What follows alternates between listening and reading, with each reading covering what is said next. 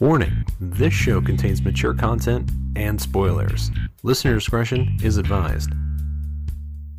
Hey, this is Gillian Seed, and you're listening to the RPG Show. Listen up. See you in Kobe.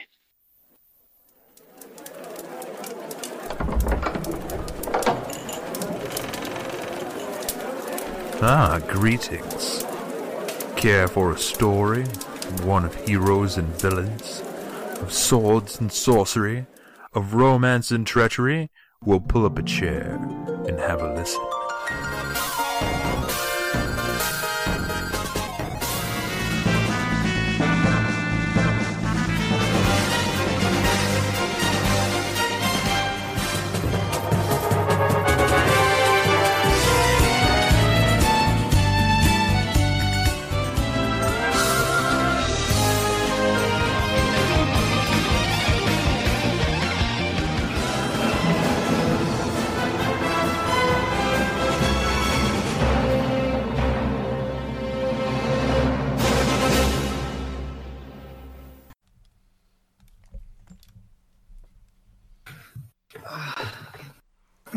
So I'll start in 5, 4, 3.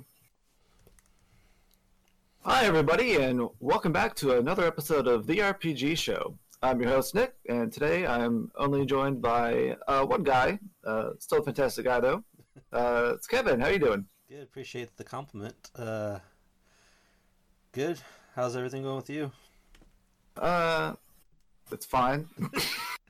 Yeah. So, if you hear some rumbling in the background, that's the that's the third guest host, second guest host. Yeah. It used to be it used to be the train. Now it's the dishes. So. And other random fucking bullshit.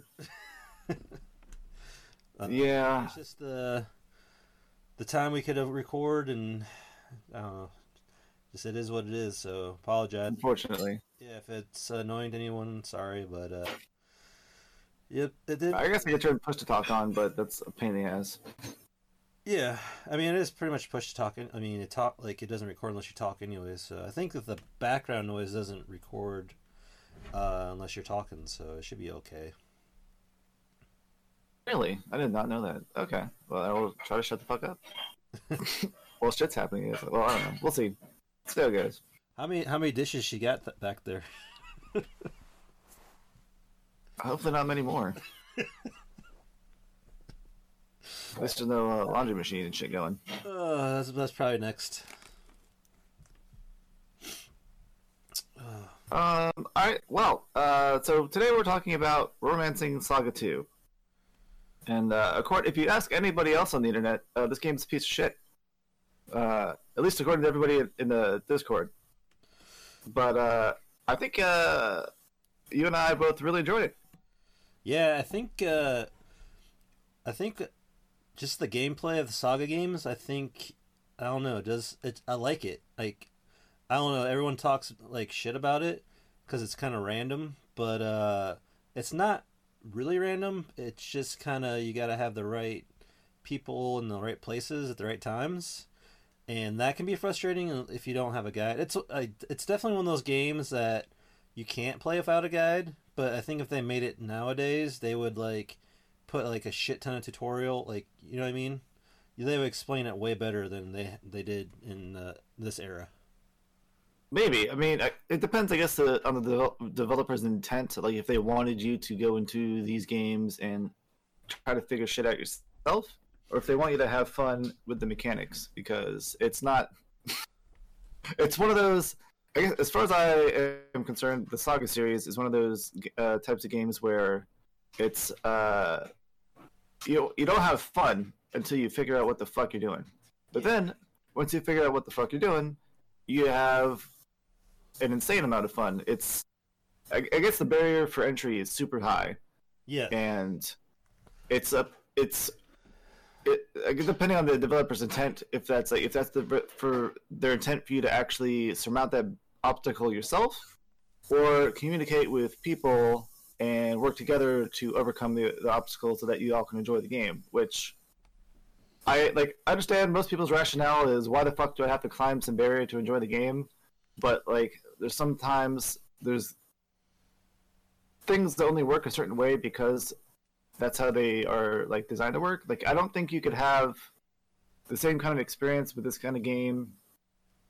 Well, maybe you could because I mean we read guides and shit. So if the game was just like, hey, this is how you play the game, I don't know. It's maybe like see it. I don't know. Maybe it's like in Japan. There's a lot more guides and like it's required. Like it came out with the game or something like that, and we like just in the United States, there's like here you go. well, I'm sure stuff was written in the manual because people don't do manuals anymore. Yeah, I'm sure it's probably there's probably something in the manual or there's some I don't know. Maybe we're giving it too much credit, but there's a lot of shit going on in this game, and I guess playing Saga Frontier is like an easier version, but it's not much different, you know. It has a lot of quality of life improvements, I would say, over this one. And yeah, for sure. this particular like game is, like, I feel like it's one of those games where they, because it was on like the Super Famicom or whatever, or was it the regular Famicom? I don't know. This is like a Super Famicom game, yeah. That's what I thought. But that was like the time period where those consoles were like fucking $1,000 and like games were like $80, and they wanted at least some. I'm assuming some developers wanted people to like actually play their game more longer than like 10 minutes or 10 hours because a lot of new games you could beat in like 10 hours, even though they look fantastic or whatever. But like this game without a guide, you could potentially play for like 30 hours and get stuck and have to start over. But when you start over, you're going into the next playthrough with so much built up and accumulated knowledge that you would have a way better starting position than you did before, and you can make further progress. But if you follow a guide, you don't need to know any of that bullshit because it's all given to you. So I guess if you're new here, the way we do this show is it's a pretty long form, rambling type thing where we just talk about a bunch of shit. But we do have 6 categories that we talk about in more detail. And that is gameplay, story, visuals, music/voice acting, overall experience, and replayability/extra content. And our rating system is a 1 to 5 scale with half scores because I fucked it up way early on. So technically it's a 10 scale system, but whatever. Yeah. But I couldn't give a 0.5, so. Okay, so it's a 9 scale system. Because I think I was listening to one of the older episodes when I was like I went home this past weekend. I just kind of like I forget which one it was. It might have been shoot. What was the first one I did with you guys? Maybe the second one. That Super Nintendo one. I'm blanking it right now. Brainlord, and I wanted to give like story a 0.5, and Brent's like no.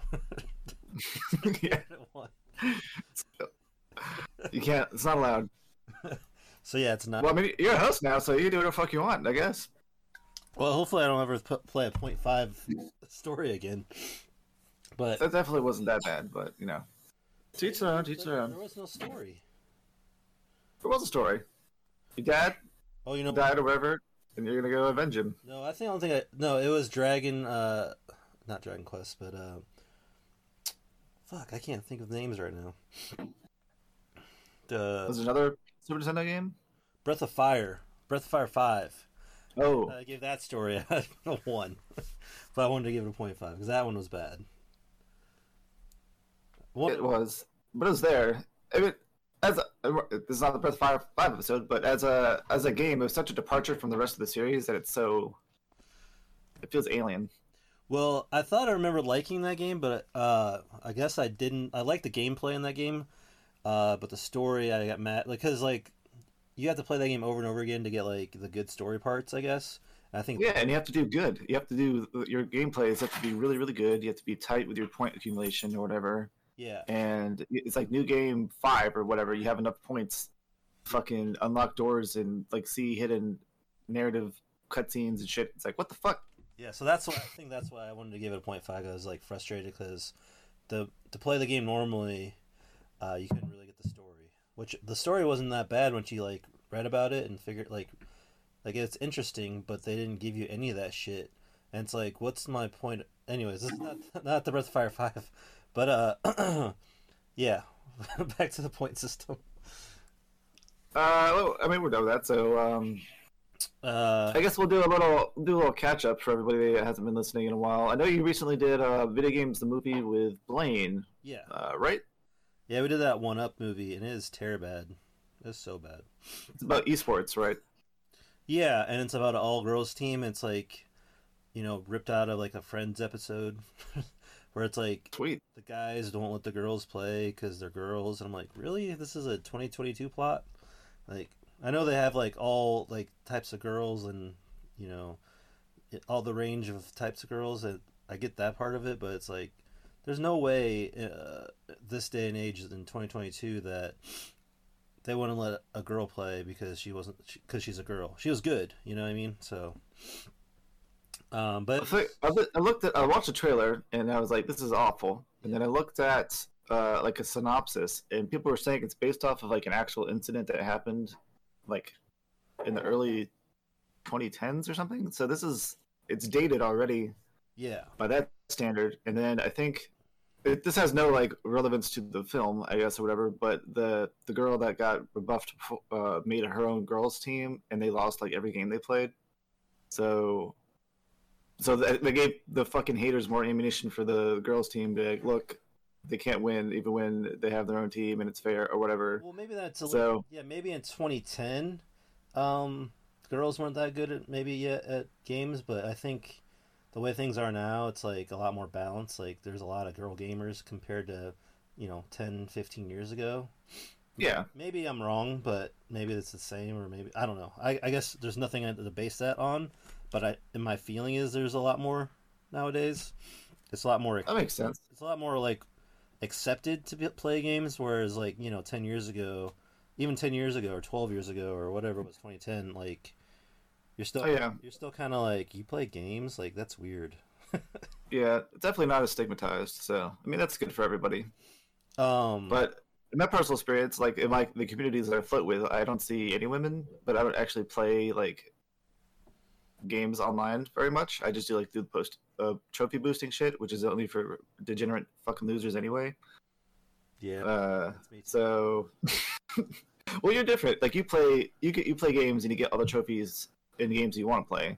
Yeah. Like people that I float around with will like download some shitty $5 game that has online trophies and grind for 2-3 weeks doing nothing but like capture the flag, trades, and like point boosting just to get the trophy. Oh. And it's a grueling, unforgiving, utterly worthless usage of time. Yeah. But we all have our vices. Yeah, like I like to get like 100% and like see that I hadn't missed any trophies. Like I like that kind of feel, and like I don't start a game anymore unless it's like, okay, I'm committed to getting all the trophies. I'm gonna do this. I'm not gonna and every once in a while I'll like step out, like, okay, I'll try this. I'll get the trophies if it sucks, type thing. But I usually like do a lot more research and like, okay, this looks like a game for me or whatever. or like I'll go back, like I just recently did, to games I just played like when I first started, when the trophies first came out, and I didn't really think about them like that. I started going back and getting some of those PS3 ones, and recently I just platinumed Marvel Ultimate Alliance 2 and Star Wars The Force Unleashed. And thanks to your help, because you knew someone that had the DLC, there's like a trick. So Marvel Ultimate Alliance was like discontinued, or like what's it called? What's the word I'm looking for? It was delisted from the PlayStation Store, so you can't get it anymore. And that so you can buy the disc, or buy the disc version or whatever if you want, which I have. But if you didn't buy the DLC, you can't download it unless the workaround right now. This might change, in the future. But if someone else signs on or into your PlayStation, a different user or whatever, and they have it, you can download it to the PlayStation 3, switch back over to your Main account. yeah, your main account, and then play it, and you can use that DLC. So that's what I did, and I finally was able to, because I didn't want to, like, I don't want to get just the platinum. I want to get like 100%. So it bothers me when if I don't have that. So I wasn't gonna touch it ever again. And then you're like, oh yeah, I know this someone. I'm like, okay, Right? I was like, sweet, because I really only had like a couple more trophies to get because I'd like had grinded that game a lot. Because I really liked that game when it first came out, that Marvel Ultimate Alliance 2. And I had like 2 more trophies to get for the platinum, and then the DLC trophies took like, I don't know, 10-15 minutes each one to get, so it wasn't that bad of a grind for me. So Oh yeah, it's not bad. and then with the new PlayStation, like, the tiered PlayStation Plus, I have the top tier or whatever, and you can do the streaming games now. And they had Star Wars Force Unleashed on there. And I was like, well, I'll try to do this one. It was like really hard back in the day, but now there's like, I like Googled some of the stuff, and there's some workarounds, and there's some like level skips you can do, and there's some glitches. Not like terrible glitches, but like I didn't want to have to play through the whole game again on like hard, so you can like level skip. Because I did beat it before, but I didn't want to go all like through Sith Lord difficulty and play it all the way through again, because that's a pain in the ass, because you die in like 2 hits, and the game is like half broken, because like Sweet. it's like slippery jumping, and it's just not polished really well. Maybe back then it probably was great, but now it's like frustrating because you can't jump where you want to jump sometimes, or you miss your platform, or they just fucking annihilate you when they're shooting at you and stuff. So like the Death Star level is just on hard difficulty is just almost impossible. So unless like some of the tricks to beat it. And then of course I had to beat Darth Vader again on whatever the Sith Lord difficulty was, which wasn't too bad once you know the method, but there's no, it's kind of fun to do that, and also kind of frustrating. I just didn't want to do the whole game that way. You know what I mean? Yeah, I totally understand. I'd fucking do it too. So even if I did enjoy it. well, yeah. If I could have skipped to the end of fucking Romancing Saga 2 just to get the other Legend Trophy or whatever somehow, I would have done that. Like, it only took me not 8 or 9 hours or something trying to speed run. Yeah. But still, like, that's 8 or 9 hours I could have done doing something else. Like I said, I already played the game. I just want to get this trophy and beat out with it. So I definitely understand. Yeah, there's like you had fun with the game, and now it's like, okay, I only have a few more trophies to get the platinum. Especially in this game, like you can get all the trophies except for the not final Emperor trophy or whatever it's called. I would actually wager that if you knew exactly what you're doing, it's possible to do everything in one go. Oh yeah, like save. You just have to like save right before the point of no return. Yeah. You kill the 7 heroes thing, and then reload the save and beat it again. Oh, you'd have to like get back there with a new party and shit, or whatever, with the new emperor. But that's kind of I think too, because as you're playing it, like you're still figuring things out, and some like I don't know, someone would have to tell you that, I guess. Like we could be like, oh, you could do it in one run, just like don't kill these. Like you have to do this. Well, with that whale thing though, isn't that tied to a trophy? Like you can't kill the whale. No, that's only so that you don't make a Subir harder on your first playthrough or whatever. Okay, yeah. Because he could probably be pretty hard if you are not like fully leveled up. Well, I think even fighting the narwhal would be fucking hard because that thing has like 30k HP, and in your first playthrough, there's no way you have enough strength to take that thing out. I guess unless you were grinding in the maze of memories. That'd be the only way I can think you can do that. That's probably the way to do it, but it's like it's almost about the same amount of time if you think about it. If you have to go grind or play the game again, so you might as well play it for fun the first time and get as many trophies as you can, and then the second playthrough just pick up at the things you missed. Definitely. Anyways, I don't think. What else have I been playing? I did. I'm pulling up my. I think I did. Oh, the Stray game. Did you see that one? The cat. Yeah. It was. Yeah, I heard you get like plat in like 10 hours, so I'll do Yeah. it eventually. But Yeah, it's not that bad of a plat because it's like pretty straightforward.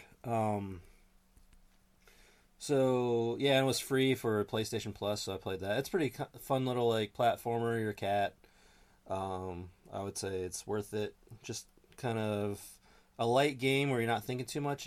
Like if you want to kind of like a break game between like really long ones, it's kind of a good like, you know, like a palate cleanser. yeah, palate cleanser. So yeah, since Outer Worlds, I also played. I went back to Broken Age. It's kind of like a point and click adventure type game. I finished that one up. I started like 5 years ago, beat it, and just never platinumed it. I went back and got those trophies, and then I saw that there's a game I used to play when I was a kid. It's called Sunset Riders. I don't know if you ever played it. It was like an arcade game. Is that with the Cowboys Yeah. or something? There's like cowboys. And me and my best friend used to go to the movie theater and play it every time we went. We got so good at that game we could beat it on like one quarter. But I saw that is on PS4 now on this arcade archives. Okay. And so I got that and beat that in like an hour. But Nice. it's kind of a little nostalgia thing. If there's a lot of those like arcade games, if you go to those arcade archives, so. That's something. Yeah, I played one of them because I saw it was I was like looking through the PS Store once or whatever. And fuck, Galaga and all that kind of stuff too. I think. there's I can't remember what the hell the game's called. I can't find it on my list, but it's like some weird one where it's like a first person or it's like over the shoulder thing. And you're a knight, and you get like monsters coming at you, and you have to like swing your sword at them and like shoot magic and shit. I don't know. It took me like 2 hours to get 100% of the trophies. Yeah. But it was like something I looked at I'd never seen before, but apparently it was an arcade game, and I played it and I was like, wow, this is pretty fun. So there's definitely lots of like hidden gems on that. Yeah. So if there's any kind of like, if you're older like us or me, for example, like, you can go look through there, and there's probably some arcade games from your childhood that you forgot even existed. And then the only other game I played was Valhalla. Spelled VA-11. Oh, the Cyberpunk bar game. Yeah, which I guess is related to 2099 Memories, whatever that game's called. I guess that's the first game in the series, and then there's characters from that game that show up in this one.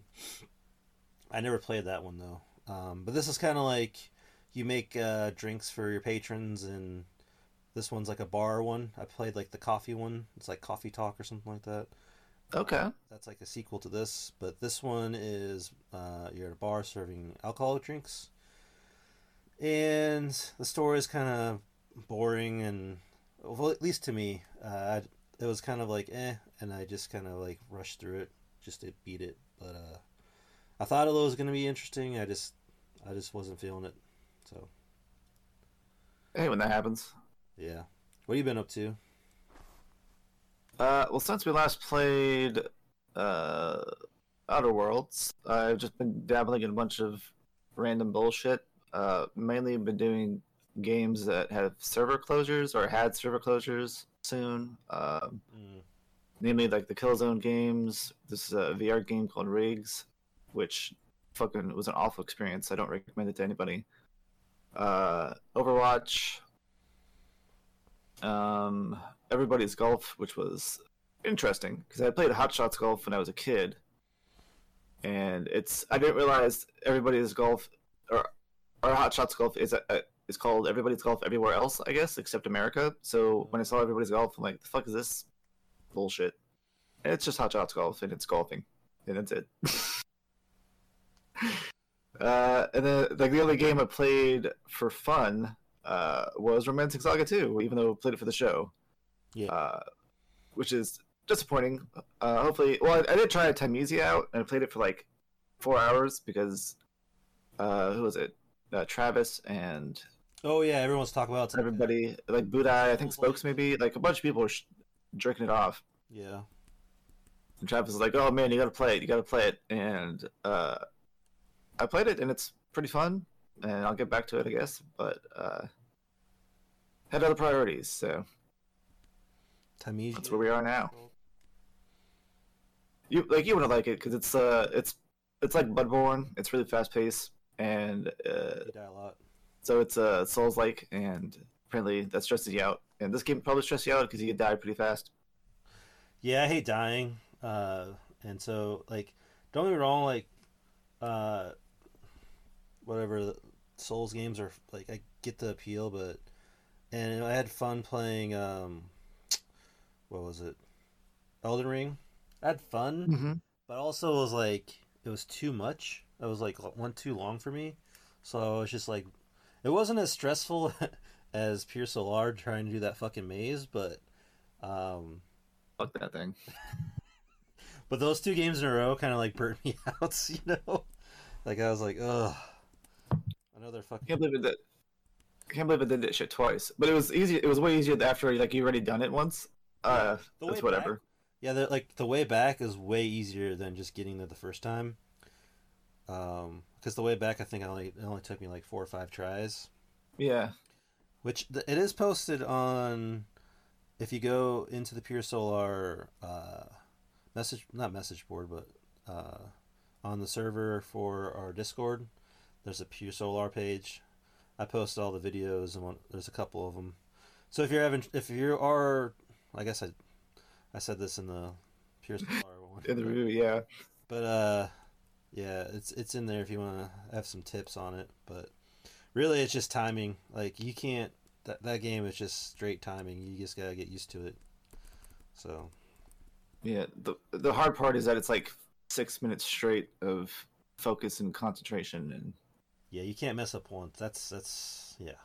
it's like 500 inputs you have to do or something. It's fucking insane.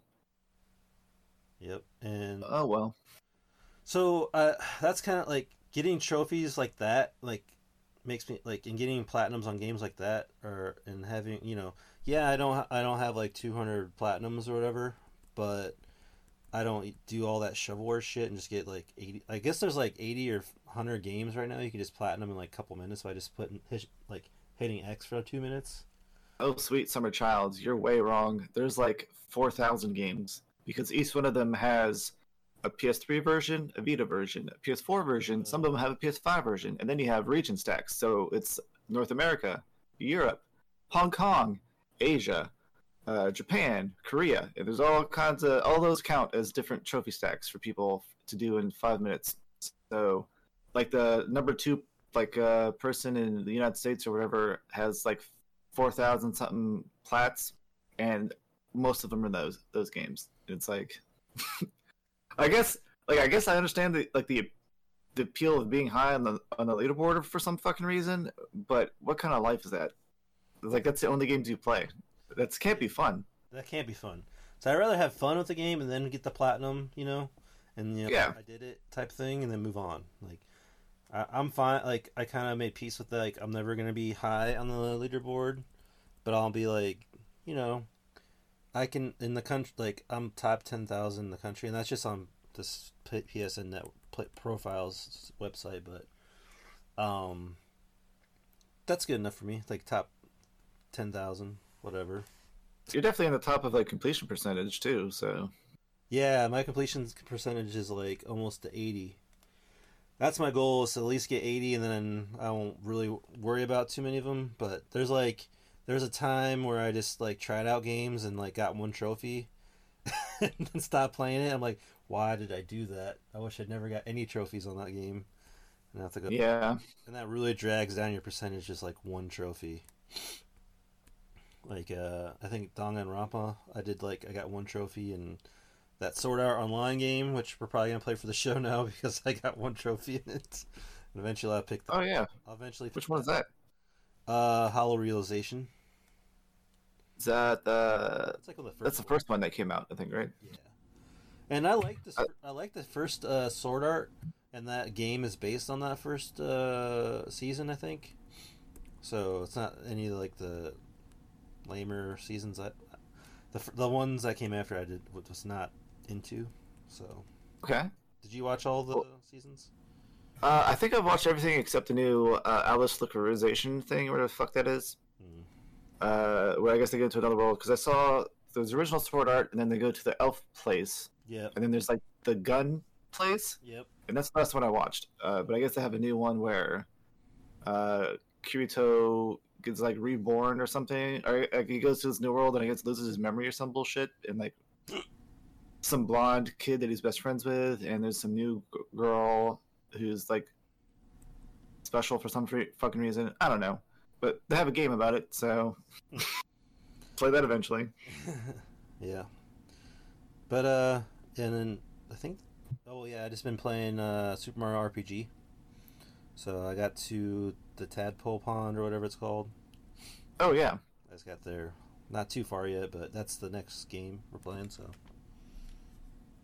Yeah, it's a pretty easy one, so it's not like anything you have to worry too much about. Yeah, and there's no trophies, so. No trophies, but I'm probably gonna want to get like some of the. I'll probably do that Starman trick at like World's End or whatever, and just go through and level up to like 25 or something, and just run through the rest of the game. Yeah. But I'll probably do all the alternate or the extra content, except like the 100 jumps, because fuck that. Yeah, I was trying to do that today. I got to like 12. I'm like, what did I miss? I felt like I was going good, and then like I don't know how touchy it gets when you get past 10, but I guess you have like 4 or 5 frames or something to press the damn button. Gotcha. So it's like half a second or a quarter of a second or 3/4 of a second, some weird amount of time, and you have to be consistent with it, because after I think 14 jumps, it's the same. It doesn't change anymore. But so you have to do that same input for 86 presses. Which makes it. Oh, also, if you get 100 jumps exactly, you didn't actually get 100 jumps. You have to get 101 because it doesn't count the first jump. So don't fuck up. Oh. I don't know if I'll try for that or not, but yeah. If you're wondering, if you guys are wondering where Travis is, he noped out of this game in like an hour. So, hey, Travis. Yeah. Is he talking? Him and Budai and Blaine were all talking shit, and Travis was like, "Yeah, fuck this game," and so he's like, "I'm not playing it." And I was like, "I'm not surprised. I wasn't expecting you to play this game. It's an RPG. You don't play RPGs anymore, man." Oh yeah, me and him got in a little argument about that. He's like, "Yeah, I'm playing a Super Mario RPG and liking it." I'm like, "Did you see that analogy I said to him?" Yeah, I remember reading it, but I don't remember what you said. I was like, "You're like a vegan that still likes the smell of cheeseburgers, you know?" Oh yeah. He's like, "That doesn't make any sense." I'm like, "Yes, it does. Like you like the idea or the smell of RPGs, but you just don't really play them anymore." And like Super Mario RPG is like, yeah, I remember that cheeseburger I had 10 years ago. That was good. But I don't know. I mean, and I understand like the sentiment, because a lot of games in general nowadays are fucking shovelware. So it's hard finding a good RPG that you want to invest time in. And he, as I guess, does shit all the time, or whatever the fuck. Like, he's not often sitting down in one spot. And I feel like an RPG, it doesn't require concentration in like gameplay, but it requires concentration in story. And like you need downtime to be able to like read the story, absorb it, like get into the world. And he's more of like get up and go, play platformers for 10 minutes, and then fucking do something else kind of guy. And he's nowadays he does a lot of handheld stuff. Yeah. So he'll be on the next one when we do Mario RPG.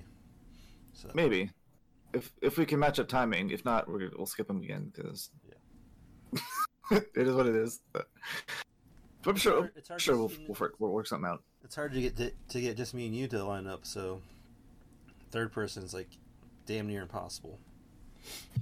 Except if it's Blaine. Blaine seems to be available all the time, which is neat. Now he's a stay-at-home dad. Well, before, even when he was working, he'd be like, it's like middle of fucking night. He's like, yeah, let's record. I'm like, whoa, don't you work or something? Oh wait, I think he said he was going to quit his job, but then he didn't, so he's still working there. Oh, okay. Oh yeah, he said the 401k thing didn't work out. But so yeah. Oh well. Anything else you want to get off your chest before we get into the meat of this?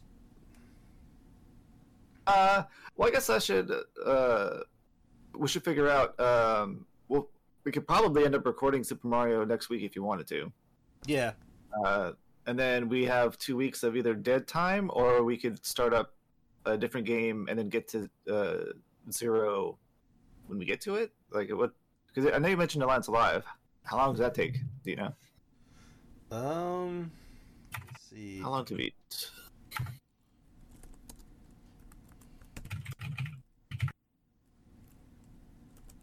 I don't think it's that Alliance long. Alive.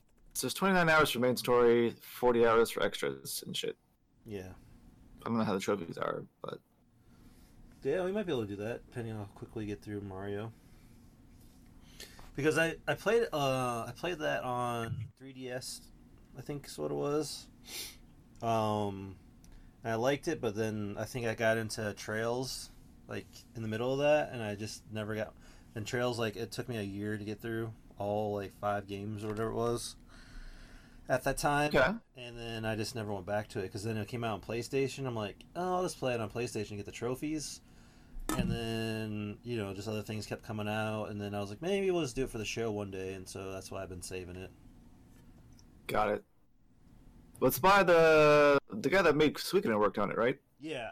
But it's like it feels like a Saga game because it's like the same kind of like spark system and different weapons. You get different abilities. And the one I remember, though, is like if you defend, your defense goes up. So you can like basically like take 0 damage after a while if you just grind. I might be misremembering, but I think I remember getting to that point, and then that's kind of when I was like, I was just grinding for like getting my guys just buffed up. But Well, I'm looking at the trophy list for that game, and there is a speedrun trophy for, I guess, defeating the final boss within 10 hours.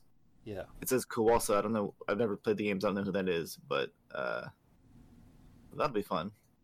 I think you can New Game Plus it and then like run through it. Oh, sweet. Okay, that's not too bad.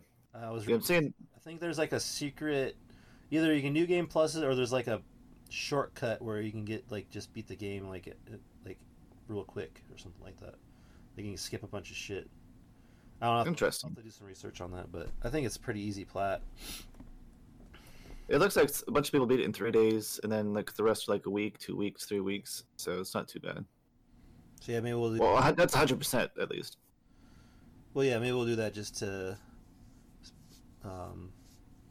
bridge the gap between, because Trails from 0 comes out like 28th or something, Mm-hmm. and I'm really pumped about that. Oh, I know you've been Hopefully going you don't hate it. fanboying. Hopefully you don't hate it. I mean, I just love that universe, Yeah. So I mean, I'm sure I won't. Like, you like Trails in Cold Steel, right? yeah. And I liked what I played of first chapter, but I didn't really like play very much because there wasn't any trophies. So Yeah. and there's other games that I was trying to get trophies in, and it kind of fell to the wayside. Like, there's a lot more games I'd play that I'd want to play, if not for the show, because there's also like that whole thing where I got to play games that I maybe wasn't intending to play because somebody else picked them. Right. But then again, that's just like an excuse because I could play any of the games I want to play at any time and just stop doing like multiplayer games. But I got that FOMO going, so I can't miss out on that shit. I'm just glad I never started those because I would probably be like the same. The only one I wish there's like a Drake's game, where the multiplayer. The Uncharted whatever. Uncharted, yeah. It's an Uncharted 2 that I think had online trophies I never got. 2 and 3. Yeah. So and then there's like a Assassin's Creed I didn't get.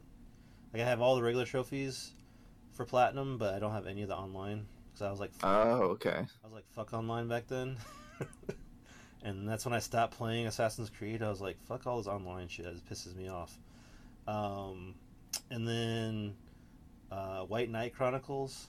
Like, you can still platinum that one, but it takes like 200 hours now because there's no online. Oh, yeah. So those are a couple. That's going to be fun to do.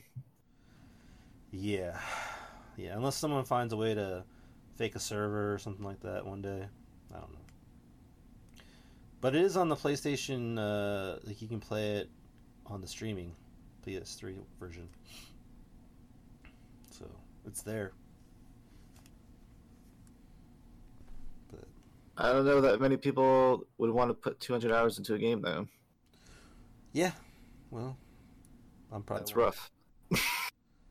But it'd probably be something you just do like it'll take you like a couple months and you just do a couple hours or every other day or something. Just get a couple and then do something else and then do a couple. You just have to hack away at it, type thing.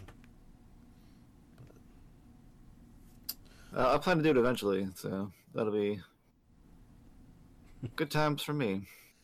Yeah, and then we could do it for the show. I hated that game because I remember like when I started it, like the character that you play is just like a background character. Like it's weird. The main character of the game is like not the main, like not your player character, and so your guy's just like some schlub like on the background. Interesting. Yeah, it's weird. I was like, what the heck is this? Like no one really ever like, acknowledges you really. Like you're just there. it's kind of weird. Where the hell does the White Knight come in? Like, is that like so your celebrity character gets that, or no? The main character gets that, and like that's what the fuck? Okay, it's kind of like a Megazord type thing. So yeah, I don't know. I might be misremembering that too because this is like a decade ago. But yeah. Damn. But maybe it's not as bad now. I just didn't give it the time of day. I don't know. 10, 12... I thought it was interesting because I thought like I saw the trailer and like there's like some weird thing with how you choose attacks on the that show up on the bottom of the screen, but maybe I'm remembering the wrong game. Yeah, I don't think the gameplay is bad. I think just the story pissed me off, and I was like, okay. And I was like, fuck, no, I'm done. Back then, I was just like, nah, I'm out. Now I probably would have saw all the way through and gave it a chance, but that's back before I got really back into gaming 100%. I was just kind of doing it for fun still. Well, I still do it for fun, but it was a different type of fun. So. For sure. I can relate to that. All right, well, I guess we'll get into the game then. So, Romancing Saga 2. This is actually the 5th game in the Saga series. We've played a couple for the show before, because the first 3 are the Final Fantasy Legend games in America. Yeah, you did. I did the first one with you guys, the Game Boy one. Mm-hmm. And then you guys did the second one, right? Yeah, but they're all Game Boy. Yeah. So, I think we did number 1 and 2. I can't remember which one ended with you fighting God, if that was the first one or not. That's the first one. Okay. Yeah, I remember that one. Because there's like hidden room, like there's like one of the stages you have to like go through a hidden walkway to advance, and I was like, if I didn't find a guide, I would like, I don't know how people did it back in the day, but anyways, yeah. Oh, for sure. Well, that's the same with this game. Like, there's plenty of passageways that are on the bottom of the tiles. Yeah. And the tiles are like, it's a hidden pathway, and the tiles are like just, they look like walls. So you have no fucking idea that there's actually a path there, I guess, unless you wander around. Yeah, like forever. There's one in that Sears Citadel where like the volcano island level where you're trying to go find the that mage guy, and there's like you go up the stairs and it's like a infinite loop, but the real way to go is like at the bottom of the screen. There's like a hidden passageway, and I was like, I wasn't like totally following the guide like all the way at that point. I was just kind of like, oh yeah, I'll just get through this little dungeon real quick, and I was like, what the fuck? And I like went back to the guide, and they're like, yeah, at that stairway you gotta go down. I was like, holy yeah, I did the same thing because like I went up the stairs like 20 times and I kept seeing the same enemies. I'm like, there's something going on here. Yeah, what the fuck? Because I was like on like autopilot, just kind of like going through the like, wasn't really paying attention to battles because I was like, at that point I think I could just own all those guys real quick, or whatever strategy I was using. I had it like on lock where I just kind of knew the cadence and I just kept going. And I was like, yeah, why am I keep fighting all these battles? I'm not getting anywhere. I'm like, oh shit, this is probably one of those like hidden doorway parts. And it was, but yeah, it's definitely got some of that aspect into it in this game. Let's see, when was this game released? 2003 or something like that, or 1993? Yeah, so the original one was 1993 in Japan only for the Super Famicom, and we didn't get this officially at all until May 26th, I think, in 2016. Oh no, it was December 15th, 2017. It was put on to Windows, Nintendo Switch, PS4, and Xbox overseas. And I think they also did a Vita version, because you can play this on the Vita as well. But I don't see the date for that anywhere. It's probably the same date as the PS4 version. So they probably all came out at the same time. Oh, Vita, yeah, December 15th. Worldwide, December 15th, 2017. So... It's also on the iOS and Android stores if you want to play there for whatever reason. But yeah, so we're playing the updated version. Thank God. Yeah, it has all the nice extras like New Game Plus and carryover and all kinds of fun stuff, and the DLC dungeons and shit. Yes. Which are a base game in this, which is nice. So yeah, I guess I don't know who was responsible for development. It was just like a Square. It's a Square series. I don't know who was responsible for the Romancing Saga shit. It says developed by Square, published by Square. Yeah, but I feel like there's a person who's the mastermind behind all the Saga games. I just don't know who that is. Series creator is Akitoshi Kawazu. Kawazu, yeah, he's the director too. And then the composer is Kenji Ito, who also worked on some of the Mana games. Yeah, and then Yumatsu had a couple songs on here. I saw that. Okay. When I was trying to pick a song, I was like, oh, there's 2 Yumatsus in there. That's the Final Fantasy guy, right? Yeah, as far as I'm aware. Nobuo. Yeah. Uematsu. Yep.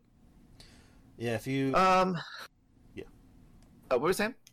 I was like, there's 2 songs, and I was trying to see if it sounded much different, but they all kind of sounded the same. A lot of flutiness, but we'll get to that in music, I guess. Okay. Yeah, go ahead into premise, I guess. Alrighty, so the premise of Romancing Saga 2 is the second of a trilogy. The first one is untitled, it doesn't have a subtitle, I don't think, until they do the remake. It's Romancing Saga Minstrel Song, and there's Romancing Saga 2, and then Romancing Saga 3. And I guess there's a connection between them, but I have no idea what it is. Is there a remake for Saga 1? Why'd you pick Saga 2 instead of Saga 1? Because Saga 1 isn't out in English yet. Oh, that's weird. I think there's a PS2 version, but there's no way I'm going to go buy that shit. And they're going to remake, or I guess they're either remaking or remastering Minstrel Song sometime the next year or two anyway for the PS4, PS5, so... Okay. Makes sense. But as far as I'm aware, they're separate, narratives. They just have a tenuous connection somehow. I don't know exactly what that is, but... Okay. They're part of a trilogy, so... We'll find out when we play the first one, I guess. Apparently there was lots of backlash because they changed all the art from Romancing Saga 1 to the remaster, and I agree. I looked at all the artworks and all the character designs, and they look worse for some fucking reason. I don't know why they changed everything, but I guess maybe they got a new art director, and they're like, I'm gonna do my own shit. Oh, okay. But who knows?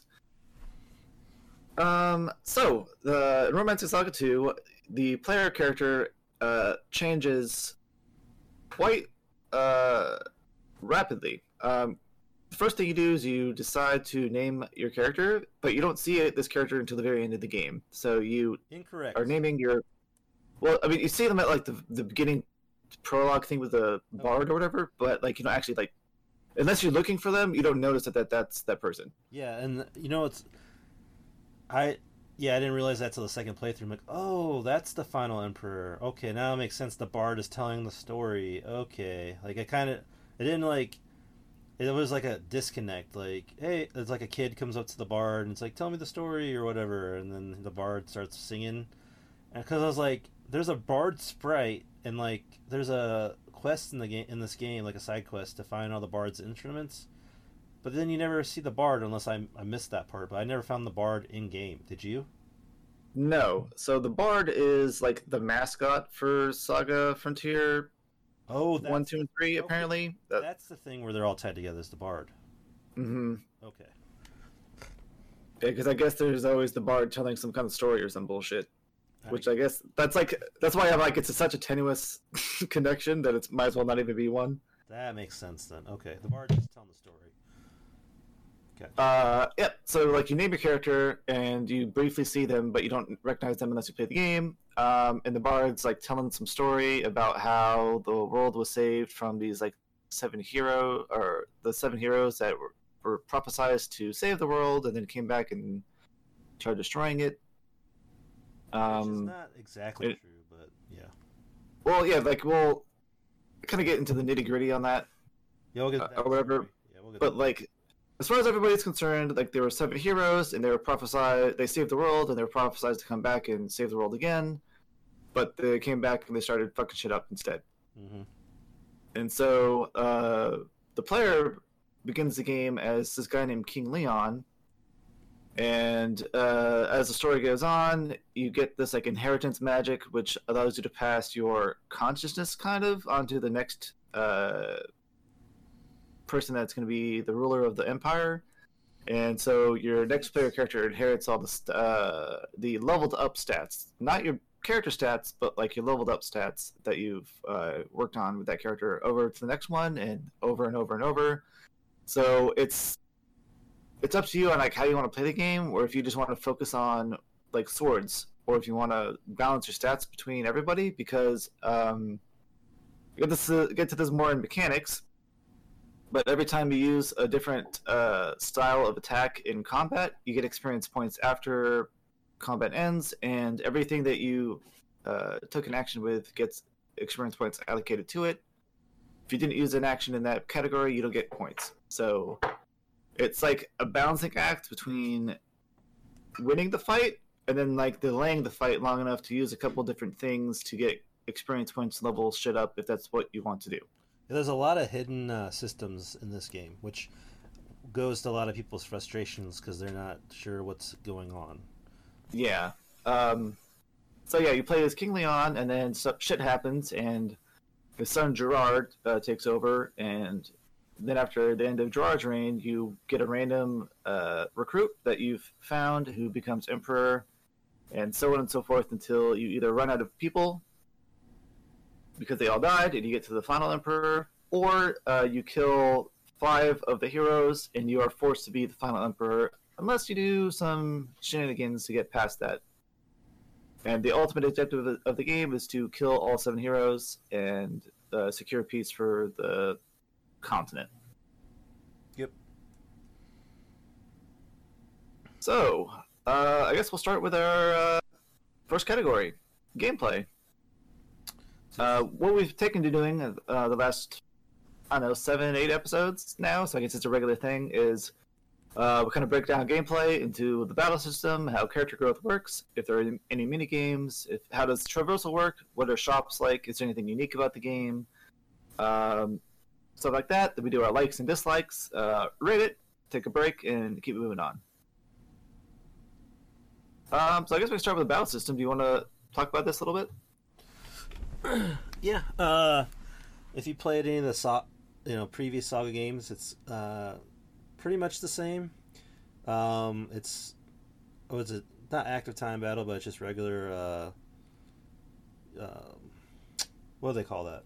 Shit. Just regular turn-based? Turn-based. It's like speed.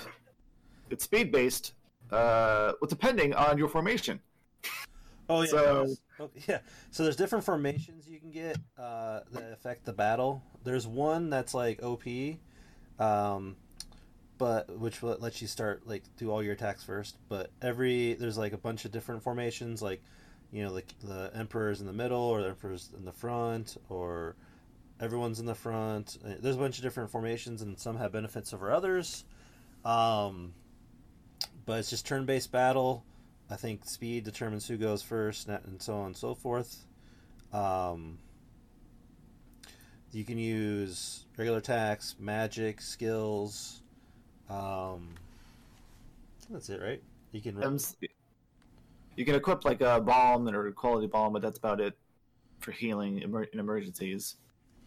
Yeah, it's pretty your pretty basic battle system. Super Nintendo era where uh, it's just turn based. What else is there? So there's sparking, which is pretty common. I think I'm not sure on this, but every game I played on the Saga series so far is sparking. It's probably in every game, right? You'd say? Yeah, I don't think the Game Boy ones had it, but I might be mistaken because I think those we just had like basic shit. Was that just like random, you had your like you get random stat ups or something?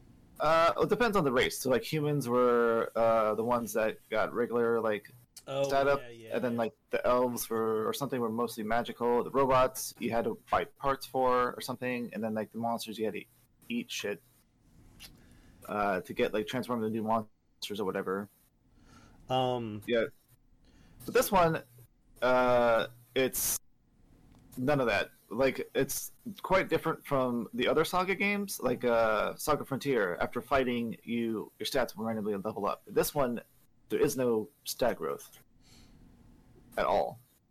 So this kind of like it kind of goes into character growth, but it ties into the battle system in the other games. But this one, there is none. Like you don't get stats up after like there's no leveling technically. There's no like stat ups. There's nothing for your characters. Like if your characters have shitty stats, they're gonna have shitty stats until they die, or you get to the next generation.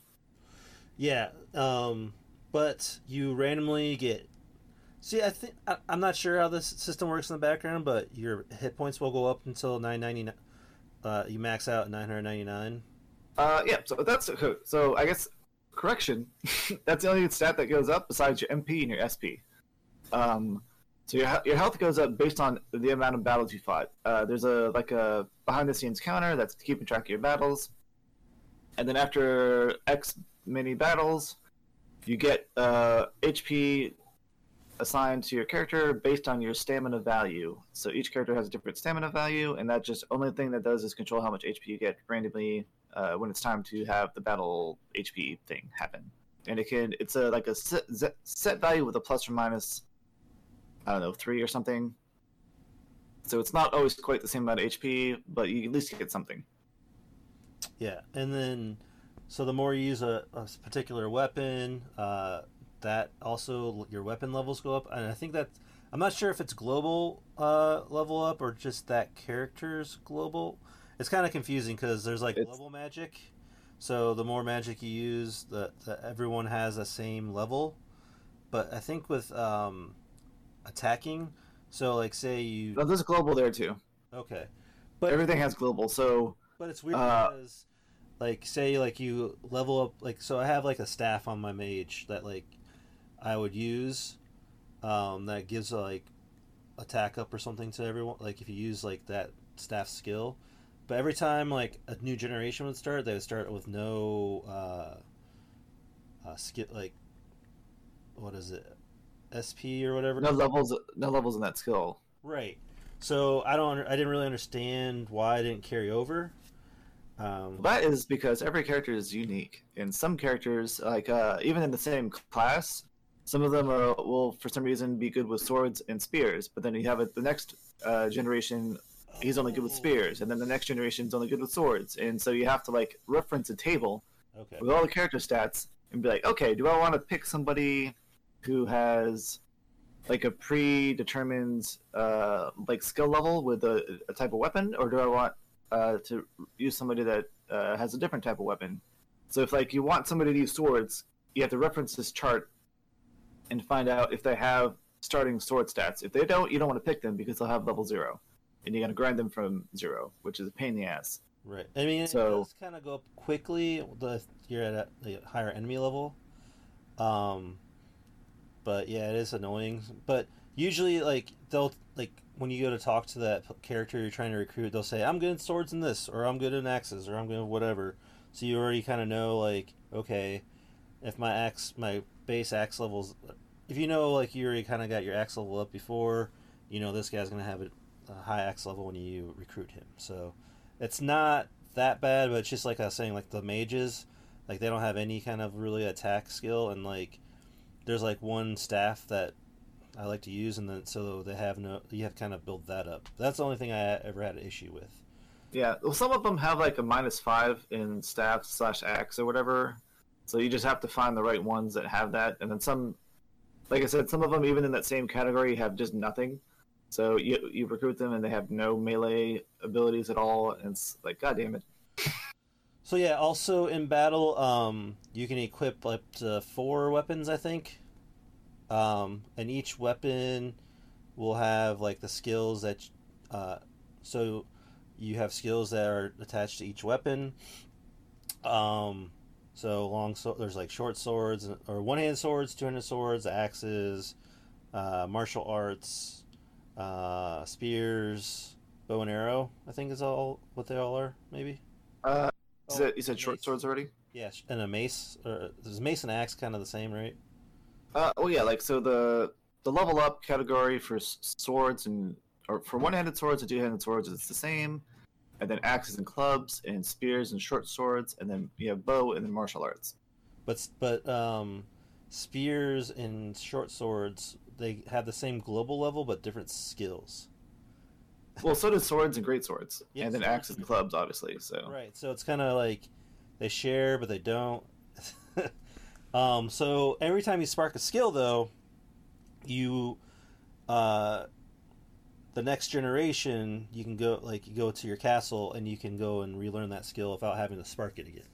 So after you spark something, even if that person dies and for good, that you don't have to worry about losing it. And also, so to go with that, every character has so many life points. So if you played any other Saga games, it's the same. Where if they die in battle, you can revive them only so many times before they're dead for good. But there is potions you can get to give them more life points. At first, you only get them like a few per generation, but then there is like a witch you can go to and just it's a kind of tedious process because your character can only carry 10,000 gold at a time. She needs 10,000 gold for the potion.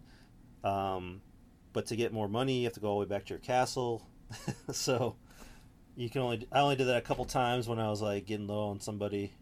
I was like, I'll just do it, a couple more life points and top them off a little bit, Because if they die, then you have to recruit like the same character, but they're not the same character, and so they might not have some of the same like abilities or whatever. So it's kind of annoying.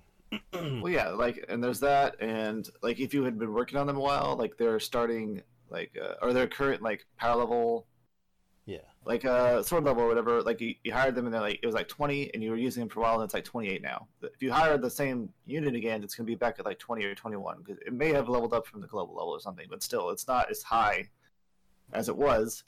Right. So you have to waste more time, or just deal with a weaker character, and it's this is such a pain in the ass. It also takes 30 fucking minutes to get the equipment back, to put their skills back, to put the magic back the way you wanted it. Yeah, and that's one of my dislikes is that if you have to have a new character on your team, or anytime a new generation where you get 4 new characters, you have to go re-equip everyone. You have to go give them all the skills again, all the magic again. So it's kind of annoying. But kind of going back to battle, like I was saying, each weapon will have a skill attached to it, and you can relearn those skills. And there's some unique weapons that have their own unique skill, but there really isn't any that once you get the best. There's the best skills you can get. Once you get those, there's not really any of them that are great besides the one that hurts undead creatures. I used that sword. I kept that sword. You know what I'm talking about? Dayblade. Yeah, the Dayblade had this holy light, and that almost instant kills. It does a lot of damage. It might not instant kill them, but basically it does. All kind of undead creatures. So. Yeah. There's also another great sword that you get early on, and thinking the gemstone mines. It's called the Exerciser. That has a similar ability, but you have to spark it. We have to spark it in the day sword too, or whatever. Yeah, but once you spark it, everyone. Yeah, once you spark it, everyone can use it on that sword. Yeah, but it's only for weapons. And some of the weapons have the same tech can be used on different weapons, but only one weapon can spark the tech. like that day the day blade or whatever it's called. Yeah. It has the holy light or something, whatever the tech's called. Yeah. You can also find a mace called the Holy Buster in this Forgotten Village thing that can also learn that same ability, but you can't spark it on that weapon. And the most probably prolific example would be the Crescent Blade or Crescent Sword. You can spark like this throwing tech where you like it's called like Crescent Throw or some shit. Yeah. And like, you throw the blade, but then like there's randomly like 4 or 5 other swords that just have the ability on it once you spark it. It's like okay. Yeah, I was like, oh, I don't remember learning that, and you're like, oh, just because you learned it once, it's on all these other ones. But it's like, it's really confusing, because you're like, why is that do it on this one but this other sword? And you're just like, I don't know, I'm just going with it at this point. There's so much. There's a lot of shit in this game that I can understand why people are confused and might not like it, but I also like it because it's different and there's a lot more to think about. It's not just simple. It's simple, but not simple. Well, like so like learning text, like in like a regular quote unquote RPG, like you level up to level 10, and you're like, oh, I got my new ability. In this one, you have to fight some strong ass motherfucking monsters and hope to God your character like has the idea to do this new attack, and then you get this new attack, and you're like, fuck yeah. I kind of like I worked for this a little bit. Yeah, but you gotta know. Like some characters will never spark a tech, so that could be frustrating. If you're like, okay, I got swords, a guy that says he's good with swords, but then he's not good with one hand. He's only good with two-handed, and every time you're trying to spark a one-handed skill, it's not working, and you don't realize that because you don't have all these guides and stuff. Yeah. So I can see how people would get really pissed off about that. Also, need a guide to learn about fucking fusion magic. Because that shit, I don't know how the hell you're supposed to figure that shit out. Because, like, yeah, in order to learn fusion magic, there's 2 tiers of fusion magic. The first tier, you have to have 2 different sets of spell schools, I guess, like, so light and fire, for example. You both have to be level 15, and then you can go to this NPC that's like, hey, give me 500 grand, and next generation, you'll have the fusion spell learned. Right. And then there's another one at like 25 for each global magic. But like if you're on your last emperor, you can never learn the fusion spells if you never learned it before because you need a generation to pass before they're available to you, which is unfortunate because some of the spells are really really good, like elixir. I guess that's really the only one. Because otherwise you just spam like the high tier water spell if you really want to just walk over all the bosses in the game because it skips their turn. Yeah. Well, yeah, only if you go first though. They can get attacking before you unless you have that. Well, that's true. Unless you have that amazing formation.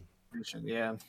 But yeah, speaking of spells, we'll get into that. So the only way to learn spells is if your main character starts off like this light ball spell, and then if you talk to the mage, in that first, like, I don't know if you can do it later, but in that first, like, when you can only do it when he's a kid. Yeah, when he's a kid, the emperor kicks you out of the room because he has to talk to that seer or whoever she is. I can't remember who that lady is, but Oriab or something.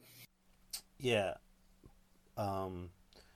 You go to the mages and they're like, "Hey, do you want to learn fire spell?" And you're like, "Oh, sure, I will learn the fire spell." And then you can learn fire that way, which is really good because the first level or the first couple of generations you don't really have a really good magic user.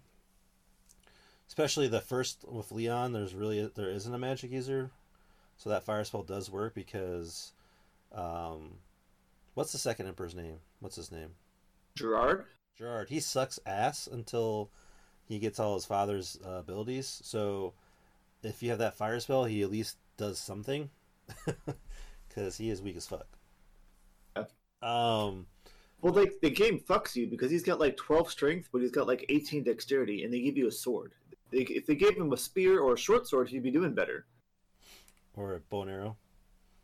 Yeah, something. Yeah.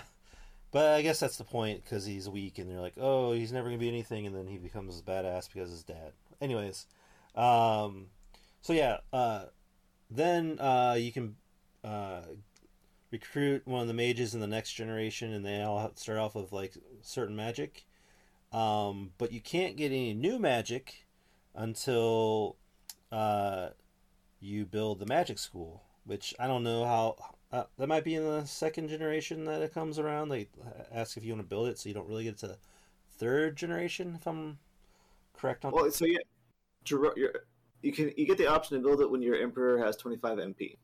Okay. So if you were using light spell or light ball and fireball with the previous two emperors, You get rid of. when Gerard becomes emperor and inherits the stuff, he might have enough MP at that point to build it, but Okay. you still can't build anything until you kill Kazinzi or whatever. Gotcha. So yeah, you're kind of limited on magic for the first couple generations, which is annoying. Um, but then once you have the magic school, there's a school for fire, light, um, earth, water, and wind, I think. Um, and then Yes. depending on the global level of your magic, you can learn up to 5 magic spells, right? Per Per school, element, yeah. per element, yeah. So yeah, like I always had a mage because someone to heal and someone to do some. You can get some AOE spells that do like in the rock uh, category. There's a good AOE spell that I basically use the whole game. You can get a good light one, but by that time it uses a lot of MP, and I just use the rock one. It's just as good. But the good spell, like the game breaking spells, is elixir, which basically is all full hit points, and any kind of status element you have, it takes away, even if you're dead. And it's only 8 MP, so that's awesome. And then there is what's the one where you So you got Elixir, you got Reviver, you got Hasten Time, and you got Sword. oh, hasten time. Yeah, hasten time is the game breaking spell where it'll skip the bosses or whatever battle you're in. It'll skip their turn. So It also has the lesser known secondary effect of the next round of combat, your team goes first. But most of the time, people are running rapid stream anyway, which is the broken formation, so your team's always going first, so it doesn't matter.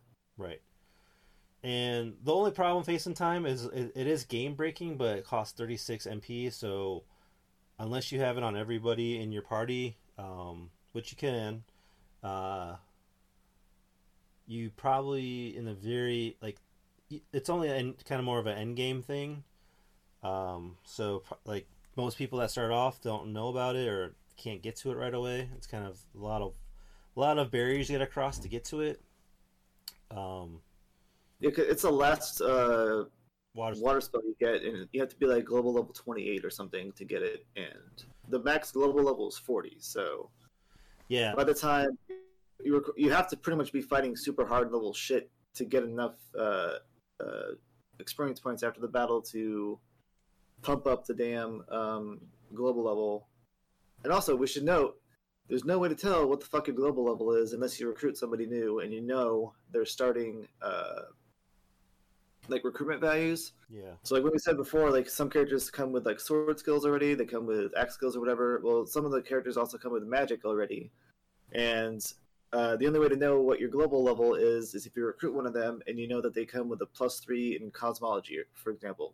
So when you have them, you look at their level and it's like 43. Then you know that they have a cap, that your global level is 40 because it's a global level plus whatever their starting value is. So, But the only way you know that is by guides. So yeah. we definitely suggest if you're gonna have any kind of fun with this game, I would use a guide. You can Google them. I don't remember which one I used. I just Googled. It might be the Game FAQs one. There's a couple of them because you gotta cross-reference them. Like if you go to some trophy guides, sometimes they explain how to get the trophy better than the actual guide itself. Like in the comments, sometimes I find that's the case. Like, oh, Yeah. they didn't explain that well. Then like there's like three like postings below that. They're like, do this, then do this, then do this. You're like, oh, okay, got it. So it's kind of like there's probably like 3 or 4 different guides I used because there's like different characters and how to recruit them and all this other stuff. So there's a lot that goes into it and hard to keep it all, hard to keep track of it all. But I did find like an ultimate resource run by this guy who goes by Romancing Saga 3 fan, and it's the Romancing Saga blogspot. So I guess just Google that, and it's like a pretty much it's a web page or website dedicated to Romancing Saga 2. He also has one for 3, and he's got maps. He's got like full tables of all the equipment, all the characters and their stats. Has explanations for all the gameplay mechanics, all kinds of shit. So it's very useful. It's a lot of information to get through, especially if you're not like playing the game. Yeah. But once you start playing it, it's a lot of stuff like you'll be playing, and then you like reference his information, and you're like, oh, okay, this makes more sense. Right. Yeah, I definitely use that one a lot because you're like, okay, how do I spark this, or which guys get this? And there's like one skill I couldn't spark for I think the great sword. I just gave up on it because I had the best one for the one-handed sword. So I was like, that's fine. I'll just use that. But back to gameplay, like the other thing, the enemies level up. So you start off kind of lower level enemies, and they level up based on how many battles you've been in. So you can run away from battles, but that will increase your global enemy level. And I don't know if there's any predetermined monsters in this game besides the bosses. I don't know. Do the bosses level up? Do you know? No, bosses are the only creatures that level up. Don't level up, but that's only if they are fixed bosses. There are some dungeons that have just enemy sprites that are fixed to that species, and they can be +2 on the like encounter scale. So there's like for each species of monster, you have 16 potential like spawn groups, I guess. And the game starts at everybody at level 1 with a battle. I guess it's like Saga Frontier, where there's a battle level, like a global battle level, but that one only had 8. This one has 16. So you start at like battle level 1, and then as you fight and fight and fight, you go up to battle level 16, where you have like the chance of fighting all the enemies that are in that battle level.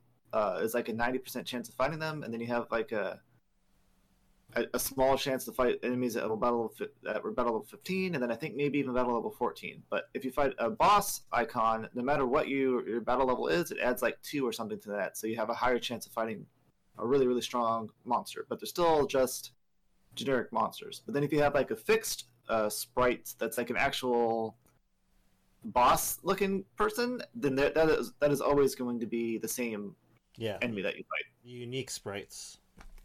So it's you can run and it won't really hurt you if like you need to run, but you don't want to run a lot. It's not one of those games where you can fight minimal battles. You need to fight battles, which I respect that, because even if you do like jump a level, it's like you say like you fight some harder monsters. It's just like fighting like maybe a boss, and then you got your guys will level up a lot, or get a lot of stat ups, after one fight. So it's not terrible. Also, you can go to, I guess you have to get there to that point in the game. There's like that new game or the dungeon they made for this updated version of the game where the first couple floors are all like the lowest level monsters. So you can always grind there if you wanted to. So it's not terribly unforgiving. I would just say when you like, I guess like the hardest part is like starting the game, and it gets easier from there. It's very unforgiving, I guess, in the beginning, and I guess that's when a lot of people nope out. But if you can make it through, the the first couple generations, you will be fine. My opinion, but I agree. um, Once you open the map up enough, and you, like you said, you have access to the maze memory. If you absolutely need to, you can fight easier monsters to kind of pick your team back up to a serviceable level. right. Apparently, like a bunch of Japanese expert players just run from every battle they can for a long time, and so they start fighting shit that's worth fighting. I guess for the experience points, and then they power level that way. Seems kind of fucking dangerous. Yeah, Not really my cup of tea, because like at level 1, like at the beginning of the game, you can fight monsters that just one shot your dudes. So I don't know how the hell these people are fighting enemies and winning when they're way stronger than they are. But you know what? That's why they're experts, I guess. well, I guess you could like save it and then like try to spark a bunch of shit with like your low level dudes fighting like higher level mobs. So maybe that makes sense. Like, I'm gonna get all the sparks right now, and then I mean, maybe, but like your power level goes up with more, like your skill level with the weapon you're using. Like, oh yeah, that's true too. it's not like it's the difference between like a level 0 person with a sword and a level 40 person with a sword is monumental. Like you'll do like 100 damage with the level 0 guy, and then like 1,000 damage with level 40 guy, and that's just multiplied more by whatever multipliers are on the skills that you use. So I don't know, but I guess it's possible. Yep, and then so yeah, magic points for your magic, and then there is skill points, I think, right, for your skills, and those kind of go up as you level 2. And I think you max out skill points at 250, maybe. I think, or is it 250? Apparently it's 255, and also spells. The MP is 255. Okay. And those go up respectively depending on how many levels you have in different. Like you get more SP if you have more levels in different martial abilities, and you have more MP if you master or level up the 3 different spell skills that you can have. Right. And the higher levels you have, the more MP and SP you have. Like my Emperor, at the end of my first playthrough, had max SP and max MP, but that's because I spread out.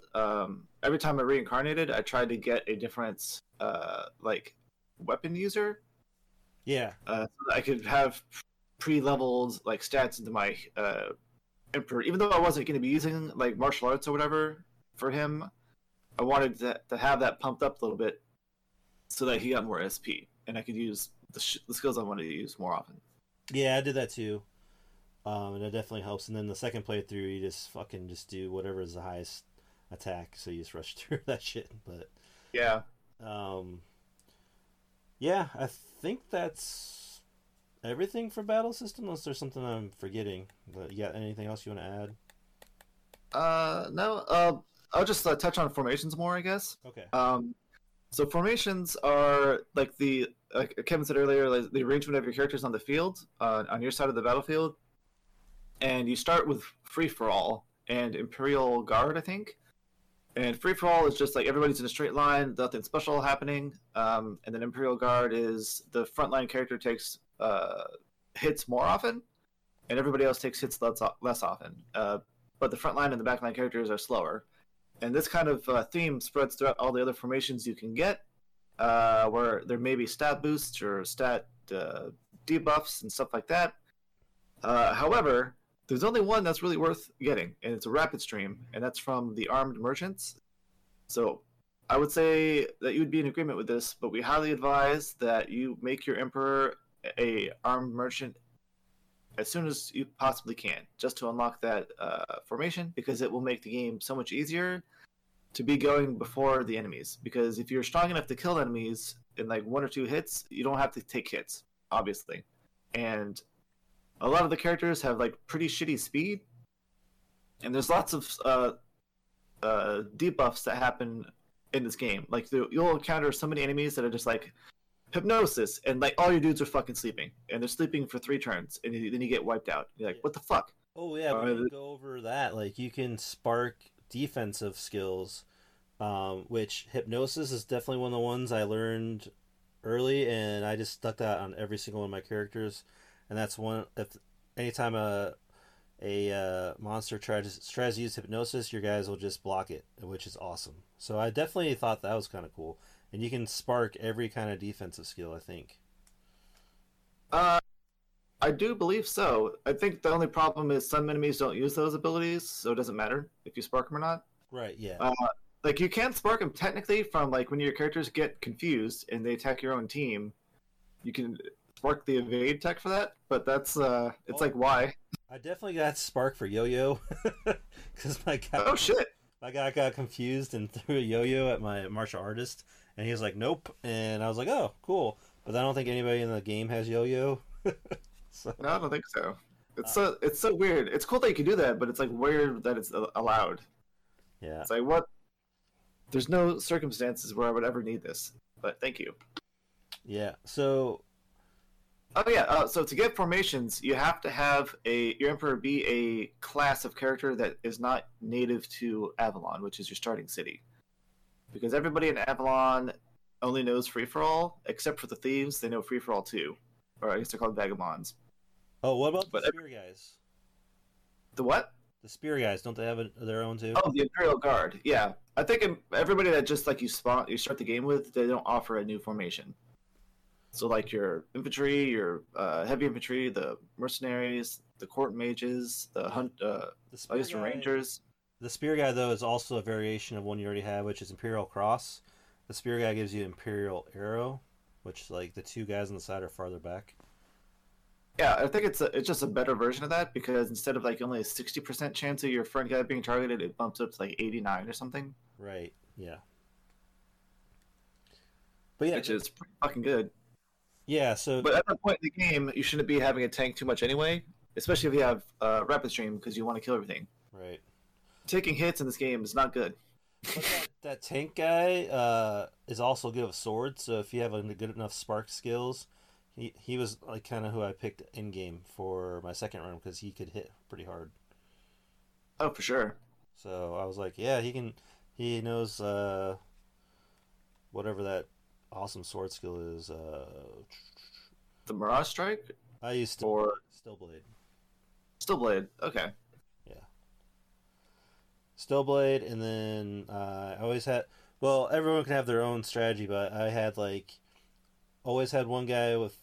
My emperor was the sword guy, and he had Stillblade. Then I had a ninja or a martial artist, so he can use what is it? Onion? Yeah, or something. Whatever that awesome attack is, I can't remember what it's called. And then it's the one where it has like the Buddha statue showing up. Yeah. I always had an axe guy. Because then he can do yo-yo, and then because yo-yo is one of those skills that. So yeah, this is part of something that we didn't go over yet. Some of those skills gain levels. So like yo-yo, like it is there's like an equation that goes into it, and the more times you use it, the better it gets. So eventually it'll outclass. It's like, and it only uses like 4 skill points per use. So it does more damage per, ratio wise, and then eventually it just does more damage. Period. So that's why the axe guys are probably one of the best to have. See, I hated using axes because it missed half the time for me. I'm like, why the fuck is this always missing? So I just went with like swords and spears. Oh, I guess depends what their axe level is. I think. So once I got, because like I would be using like Skydrive, I'd use like regular attacks, I'd use yo-yo, and then like I'd hit, and then next turn I missed 2 turns in a row. And I'm like, fuck this shit. Whereas my sword dudes and my spear dudes are always hitting. So I was like, you know what? Fuck axes. I don't need this shit. What I noticed that was true until like, if you notice the animation, like it sounds different. It sounds like a bunch of axes hitting them at once instead of like one. Yeah. That's when I didn't miss. So, well, I'm just getting that like they might do more damage, but if they're missing, then they're doing half damage, in my opinion, because it's not I prefer reliable over like big numbers, I guess. Well, I'm saying once they get to that point, they never missed for me. My axe level was like 40, and I was still missing, so I was like, fuck this. I don't remember missing that much. Dude, I missed all the fucking time. Well, I was like, it's like yo-yo miss. Guy drive miss, regular attacks miss. I'm like, you know what? My guy over here doing fucking Prism Blade or whatever the fuck is hitting for 4,000 damage every turn, so I'm just gonna stick with that. Yeah, yo-yo costs 3, and I don't know, like, I always had an X guy, so maybe because I use it so much, I don't know if that affects it or not, like, if their base skill, I don't know. Like, if you look at that yo-yo move, there's probably some kind of equation, and the more you use it, the less it misses and stuff like that. It also might be like equipment you have on too, where your accuracy goes up. So I think there's some... Oh, you're right, because some of like the gauntlets and stuff lower your accuracy, and so does heavy armor. But I only ever had I didn't have like full suit. I just had like regular armor on, and I never used the gauntlets. So yeah, I don't know. But yeah, I always had an axe guy. I like the axe guys. And then a magic guy. So I felt like it was pretty balanced, and I didn't have any issues after I figured things out in the beginning. Because like I said, like the hardest boss for me was that when I was fighting that rock, that thing wiped me a shit ton of times because I didn't have a AoE spell at that time, and I think I was just under leveled a little bit. And then when I came back with the axe, once I had the axe guy, I was able to just destroy him. So after that, everything kind of went smoothly. That second volcano story part, you know what I'm talking about? Yep, I know what you mean. I had that one wasn't too bad for me because I had my mage with a quarterstaff, and I learned the halt tech on it, so I just used that, and it paralyzed the hellhounds. And I killed one and just hit the stone. Like, I didn't do a lot of damage to the stone because I couldn't learn the fucking.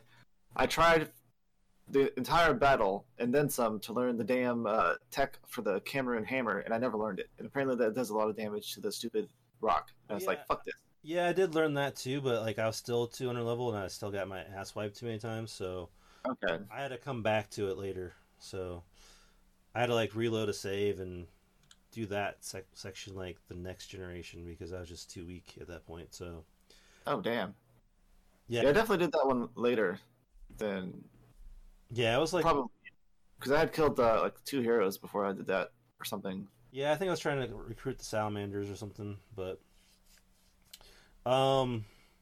anything else in battle system besides we're just going over the formations. You have inventory. You can use like items. You have to equip them. Then it'll take up a weapon slot. You can get shields that do 2 different like things. Like one will have a chance to increase your ability to defend, so like boost your defense, but only when you're defending. And then the other one has a fixed chance to avoid certain types of attacks, but only if you're using one-handed weapons. If you're using two-handed weapons, they don't do anything. So, I always just had I used the shield because it does up your defense though. Only when you're defending. Really? Apparently. So it's a waste of space. I definitely. Essentially, yeah. But there's some formations that make it so you defend before or after your turn, so it could be useful then. Oh, okay. So like they have a purpose, but it's like it's one of those things where you have to like know, and once you know, you can utilize it properly. But if you don't know, then you might just be wasting like an inventory slot or whatever. Oh, okay. Wow. Okay, I think that's all for battle system. Okay, we kind of harped on growth a little bit already. Do you have anything more you want to say about that? Yeah, we kind of combined it because battle system character growth is based on battle system, so those two kind of go together in this game. Yeah. We went over global levels and magic. You have to increase by using everything you do. You have to increase by using it in the battle for your characters to grow. Yeah. I think that's it for those two. I don't think there are any mini games in this. Well, I don't. unless you include like building your town and you know, I guess that's more like the main game part of it, or It's almost just like a side objective because you sit on your throne or whatever, and they're like, "You want to spend money to do this thing?" And you're like, "Okay," and then that's the extent of your input. that's the what's unique, I guess.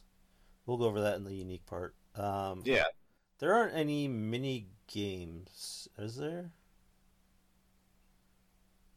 There isn't, as far as I'm aware.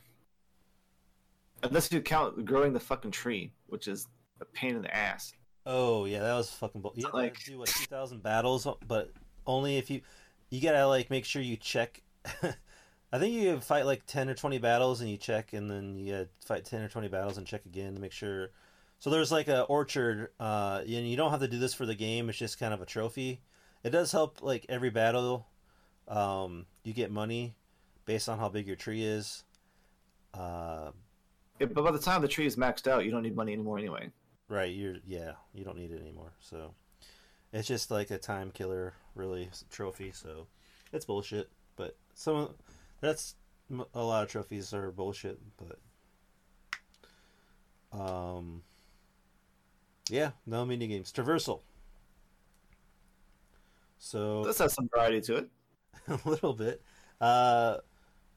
You start, going. You have like you're limited to whatever that first screen is, where your town is, and you can pick the other towns that are on the map.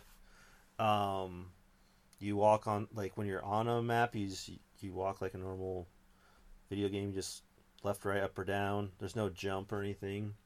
It's a dash, and if you dash at certain obstacles on certain maps, you jump over holes and shit. Yes. There. Let's see. So some of the towns are hidden behind like character interactions, so you do have to talk to everyone in towns, which is kind of nice. Like I like that part of it. So yeah, like if you're somewhere and you can't figure out where to go, you gotta make sure you talk to everyone in town. Then like you talk to like someone at the bar, and it'll open up the next area you're supposed to go to. And then depending on if you've been there or not, you can, if you hit the square in this game where you can go out to the main map of the game, and you can go to any of the colored squares and click on them. You can fast travel to there. But until then, there's like after you go to somewhere, you can like, I think the first time you can, it's like you take a boat to a new area, right? Or they'll say Well, yeah, or like you could take to Cumberland or whatever. oh, there's like a prompt. Oh, you have to go to the south for nearest or something, and then that little arrow opens up, and you can go to that lower part in the map. And then once you have unlocked that area, then you can pick it from the main map. So there is a little bit of fast travel. Well, it's not once you unlock it, you have to like recruit them into your empire. Yeah. Then they'll light up on the map, and you can actually pick it. Because you can unlock it everywhere in the map. You can like go to a lot of places, but if you haven't added to your empire, you can't fast travel there. Right. You can't. Well, you can sometimes if there's arrows. So like that South Longate place, if you've been there, the arrow will be there where you can like go to it, but you can't like pick it from the main map, which is annoying sometimes. Because like there's a one part in the game where if you're like nice to the merchants and like save them, they won't be officially part of the empire, but they are not a part of the empire. But that map won't light up. It's annoying. So it's one of those times in like video games where you gotta be like the asshole and like kill the captain and take the ship over and then kill the other captain. I don't know. But well, I guess the logic for that, if you will, is it's a difference between like absorbing them into the Empire and having an alliance with them. Oh, okay, that makes sense. Yeah. So yeah, there's no like airships or anything or regular ships. You don't like travel. There are ships, but like it's not controlled. Like they'll just take you from one point to the other point. There's a couple points where you control a ship. That's only depending on how you react to the armed merchants. You can kill the captain, and then steal the boat, and then manually navigate some boat through some waterway maze. And then also, if your emperor is an armed merchant, you can open a shortcut up to Cameroon through one of the towns. Can't remember which town it is. And then that's like another little optional thing, but that's the only times you can use the ships. So it's not like it's like free exploration. It's just essentially your character's on a map still. So yeah, it's nothing out there. It's pretty basic, I guess I would say. But at least it had fast travel, so because a lot of games in this era didn't really have that yet. So, and there's a lot. There's a lot. Been torturous without fast travel. But there's some things where like you click on the map and then you can't get out of it until you like go into like a town, and some of it's not 100% fast travel. Sometimes it's like you click on the arrow and then you're like, oh shit, now I have to go to like the steppe or something, you know, the steppe or whatever. Yeah, weird. Like some towns you can fast travel out of even when you haven't conquered them yet, and then some towns you can conquer the whole territory and you still can't fast travel out of them. It's like, what the fuck? It's wildly inconsistent. But once you learn the towns, you're like, all right, I definitely don't want to just go there at all because it's a pain in the ass to get out of. Right. Yeah, that's it. You want to do shops? Sure. So shops in this game are a bit unique because they're inventory updates depending on what kind of research and development you've done in your castle. So there is an option to donate money to these dudes in this like blacksmith area, and they'll ask you if they'll be like, "Hey, I have an idea for a new sword. I need $400,000, and we'll work on a new sword for you." And if you do that, and you let them finish their work, then they'll give you a prototype, and the next generation, everywhere that sells swords will have that new version of the sword. Other than that, it's just like your normal shop where you go to a store and they have it's limited to only 4 items to choose from, but you can buy and you can sell. I don't believe there are any item shops. I never came across any, so you can't buy any consumables. But I think Kevin said you get a bunch every generation anyway, added to your storage. Well, besides the witch. Well, the witch stuff, she has a cap of 15, and that's not really a shop. It's like a trade thing. Because like the shops will have like a shop interface. The witch is like a conversation. She's like, "Hey, which potion do you want?" Right. And you just say, "Okay, I want the life point potion," and she gives you that. And you gotta fucking leave, restock your money, and come back. There's also if you own a territory, when you go to the shop, they won't charge you any money for purchasing the equipment, which is cool. But most of the shit is worthless. Yeah. I think I bought stuff from the store at the beginning of the game before I knew what I was doing, and then I never bought shit from the store again. The only time I ever did again was like I got upgraded shields or something, and then like the next generation, like some of the guys I picked didn't have shields equipped already, so I had to go and get a couple. But that's the only other time. Makes sense. Yeah, I do remember I did buy like 5 obsidian swords because I just wanted everybody to use fucking Mirage. Yeah. Blade or whatever the fuck it was, because it's like one of the only AoE attacks, and it's pretty strong. And I didn't have fucking, which is another thing that makes it's a con for me in this game. Like you have no idea what spells you're gonna get until you get them. So I didn't really reference the spell lists at all. All I knew was to level up water because the hasten time was broken. So that's all I really focused on, and I didn't realize you don't really get any good attack spells until like tier 4 of Earth, and then the rest are combo magic, the fusion magic that do it. So I was like, fuck, I'm screwed. And the only AoE attack I had was Mirage Blade or whatever, with swords, so I just pumped that shit up for everybody. Well, you can use light bulb.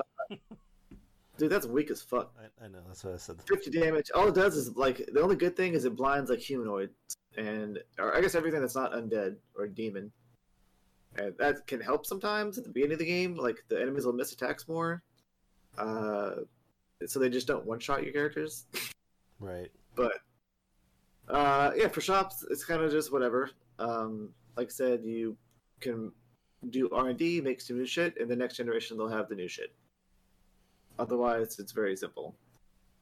Yeah, you don't really need shops, and then you can find better weapons, and then every generation you just got to go back to your armory and get those weapons back out and just re-equip everyone. So once you get the good weapons, you just keep like upgrading them when you find them in a dungeon, and then like it kind of like the hand-me-down system, like your next guy gets that one, but you know you kind of just move it over a little bit. So yeah. Shops are kind of not, you don't really use them, and then there's like just the inns where you don't pay any money. You just go and sleep there, and it gives you all your hit points back and everything. Yeah, that's pretty convenient. It's nice not having to pay for inns, because usually in an RPG it doesn't matter anyway, because it costs like what 200 gold or some bullshit, and you've got like 10,000. But in this, it's just like. It's almost like money was worthless, except for like very specific circumstances. Yeah, it's funny. Like when you first start the game, you open a treasure chest, and it's like, oh, you got 100,000 gold. You're like, whoa, that's awesome. Then you're like, oh, you can only carry 10. You're like, oh, okay. Where'd the other money go? Yeah. And then it's like, oh, I want to build something. It's going to cost 1.5 million. You're like, whoa, now. Yeah, you're like, okay. Oh shit! There goes my damn treasury. Yeah. Okay, let's go into what is unique. So this game is definitely unique. You are an empire that's constantly growing, and every time you grow, you can recruit basically whatever. Every time you recruit a new country or whatever, you get like a different player character you can use. Right? I don't think there's one that you don't. It's not all the time. Sometimes you can just do some side quests and you get recruitments. Yeah, like the island one to get the salamander, you have to make a choice between black magic and salamander. But for the most part, yeah, you get a new unique character, and that's why we're saying like, as soon as you can, you want to get the axe guys which are the merchants, the ship merchants. And you want to make sure you do it the right way, which is take over the ship and sail it over there and demand that they become part of the empire. Like, don't be nice about it. Or, if you're a wild character, which I was my first time, I did this completely on accident. You can like eavesdrop on somebody. Like this dude's having a meeting, and then you can find a path to take this back way. Where you sneak up on the pirate that's holding up the town hostage, and you can get his weapon early. Oh, that's cool. Because like he has his Viking axe that's in a treasure chest, and normally if you do it the normal way, you don't get that until you find him again when he's a ghost and on his sunken ship. But if you go the sneaky way, you can get his axe before he takes it out the chest or whatever. Gotcha. So. That's pretty cool. Like, there's lots of different ways to do a bunch of the missions too. Like you can fuck shit up pretty bad. Yeah, you can let the like some of the 7 heroes go, and then they come back stronger and beat your ass. There's even some place like early on. There's a kingdom that's under attack, and if you don't help them right away, they just get fucking taken over. Oh yeah, like the bad guy, whatever that area. What's it called? It's Cumberland. Cumberland. Yeah. And like if you do it right, like the little kid gets to become king, but if you don't, he just gets murdered, and he's not, like there's no one ever on the throne. The second playthrough, that's what happened with me. Oh yeah, me too. I was like, I was speedrunning that shit. Yeah. But yeah, so you go and keep acquiring new lands and new characters, and as you're doing this, you build up your own town. where you can recruit the thieves, and there's like a little spot under, like in the sewers, you open up. There's the magic school, like we kind of talked about before, where after you said 25 magic points, they open that up so that way you can recruit different characters and learn different magic spells. There is the school you can build, right? I think they call it the university. University or the academy. You can build, and when you do that, you can have your emperor go to the school, and after that, it becomes popular, and the more people go to it, and then you can recruit a different character that way, and that character is like the most powerful mage, I believe. Like that generate, like if you look, That's yeah. he has the highest magic stats, so he's the best mage. And he also plays a key role in one of the missions for defeating one of the 5 heroes, where he essentially, like, instead of having to fight your way through it, he runs like a distraction, and then you can sneak onto the ship and take out the guy a little quicker. So that's kind of cool. Like we were saying. Well, the biggest ruin is if you do it the hard normal way, like you lose all your equipment and shit, and you only have what you find in the ship, which is garbage, right? Yeah, it's not good. So yeah, it's definitely, there's right ways and wrong ways to do it, which is unique in a game where, that's from 1993. Like that's kind of interesting. But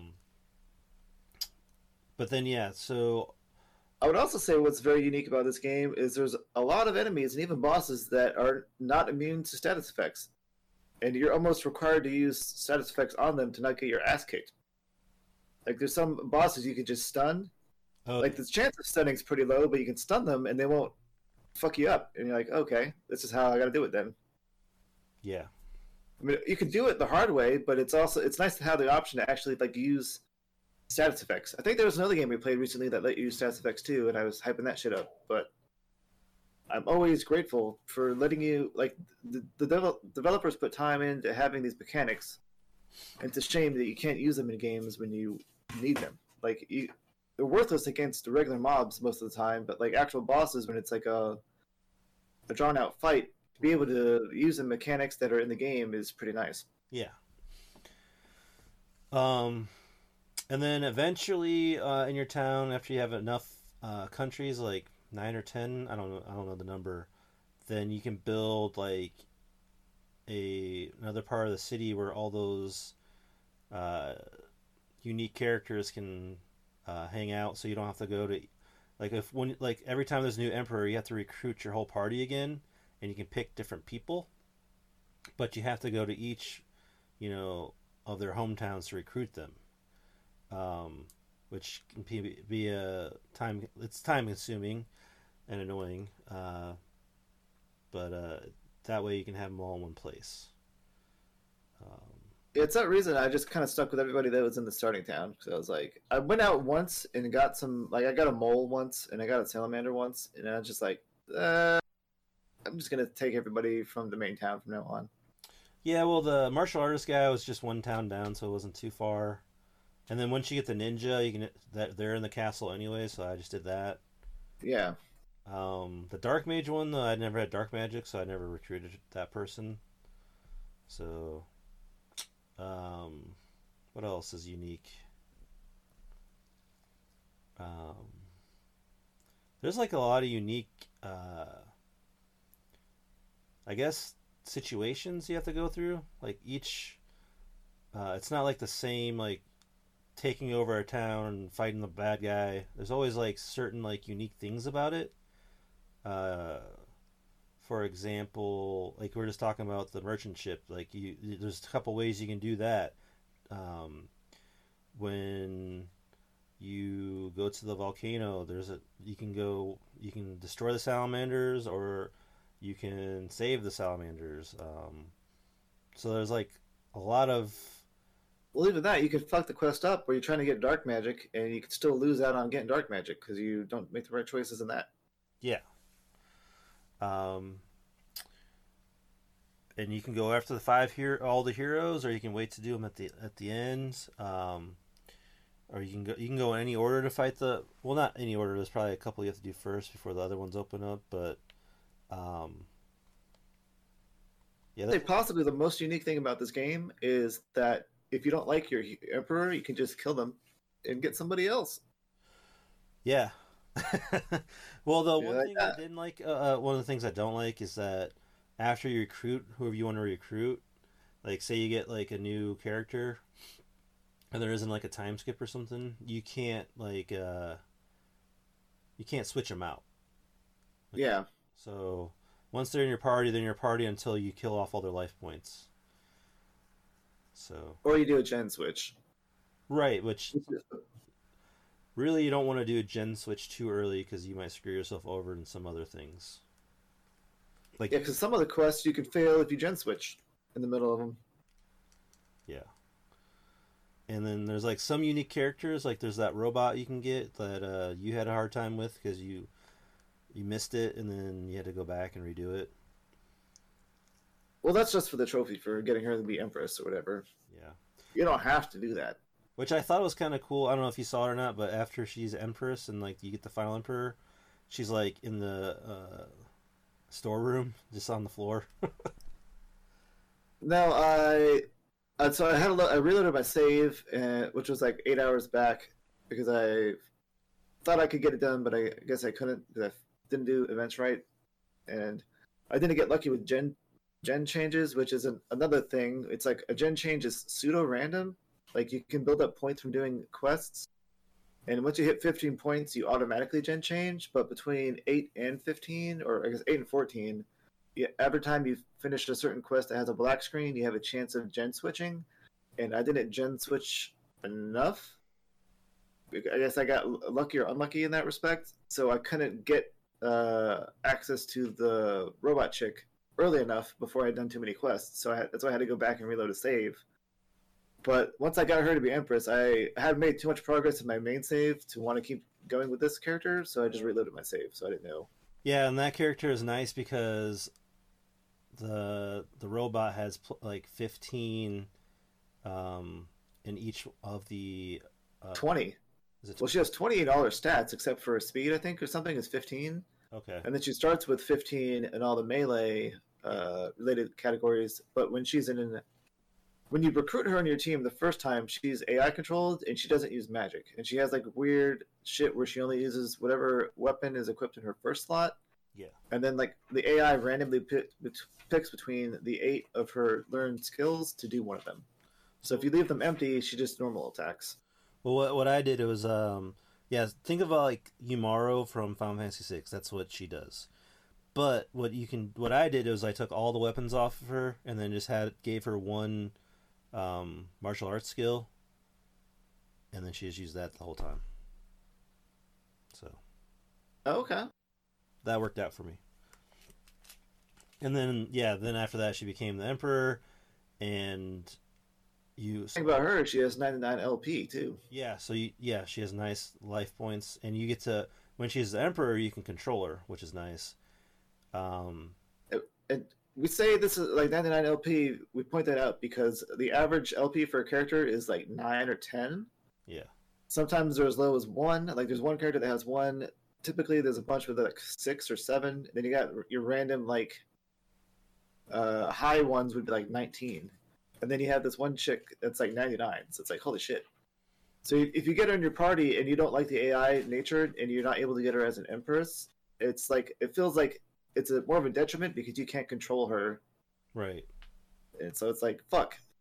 Why did I do this to myself? But it's nice when you get her as Emperor because she kind of raises the base of all your stats for the main Emperor, for the final Emperor. Because the final Emperor, if you choose a guide, has 20 life points, and then all those other stat ups get averaged in, right? No, so it takes your highest. So if you haven't been using like bow or martial arts or whatever, and you swap to Capella, that gets boosted to 15. Right. That there. And then when you switch to the final Emperor, that's just 15 or whatever. Unless you use it, then it levels up, obviously. kind of like going on with like we were saying with Magic. I just wanted to give a little tip. What I did, for me, it was I got water, earth, and what was the other one? Like I think water, earth are the two main ones you want, so you can get elixir. That's the one I made sure I leveled up both of those.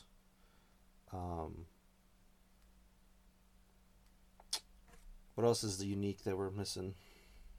Light is pretty good because it has sword guard or whatever, and that will block a lot of attacks from bosses and shit. Yeah, you need that sword guard for one particular fight, which is almost impossible if you don't have it. Which is when you fight the brother, right? Yeah, Victor. Did you beat it without that sword guard? I didn't even fucking try.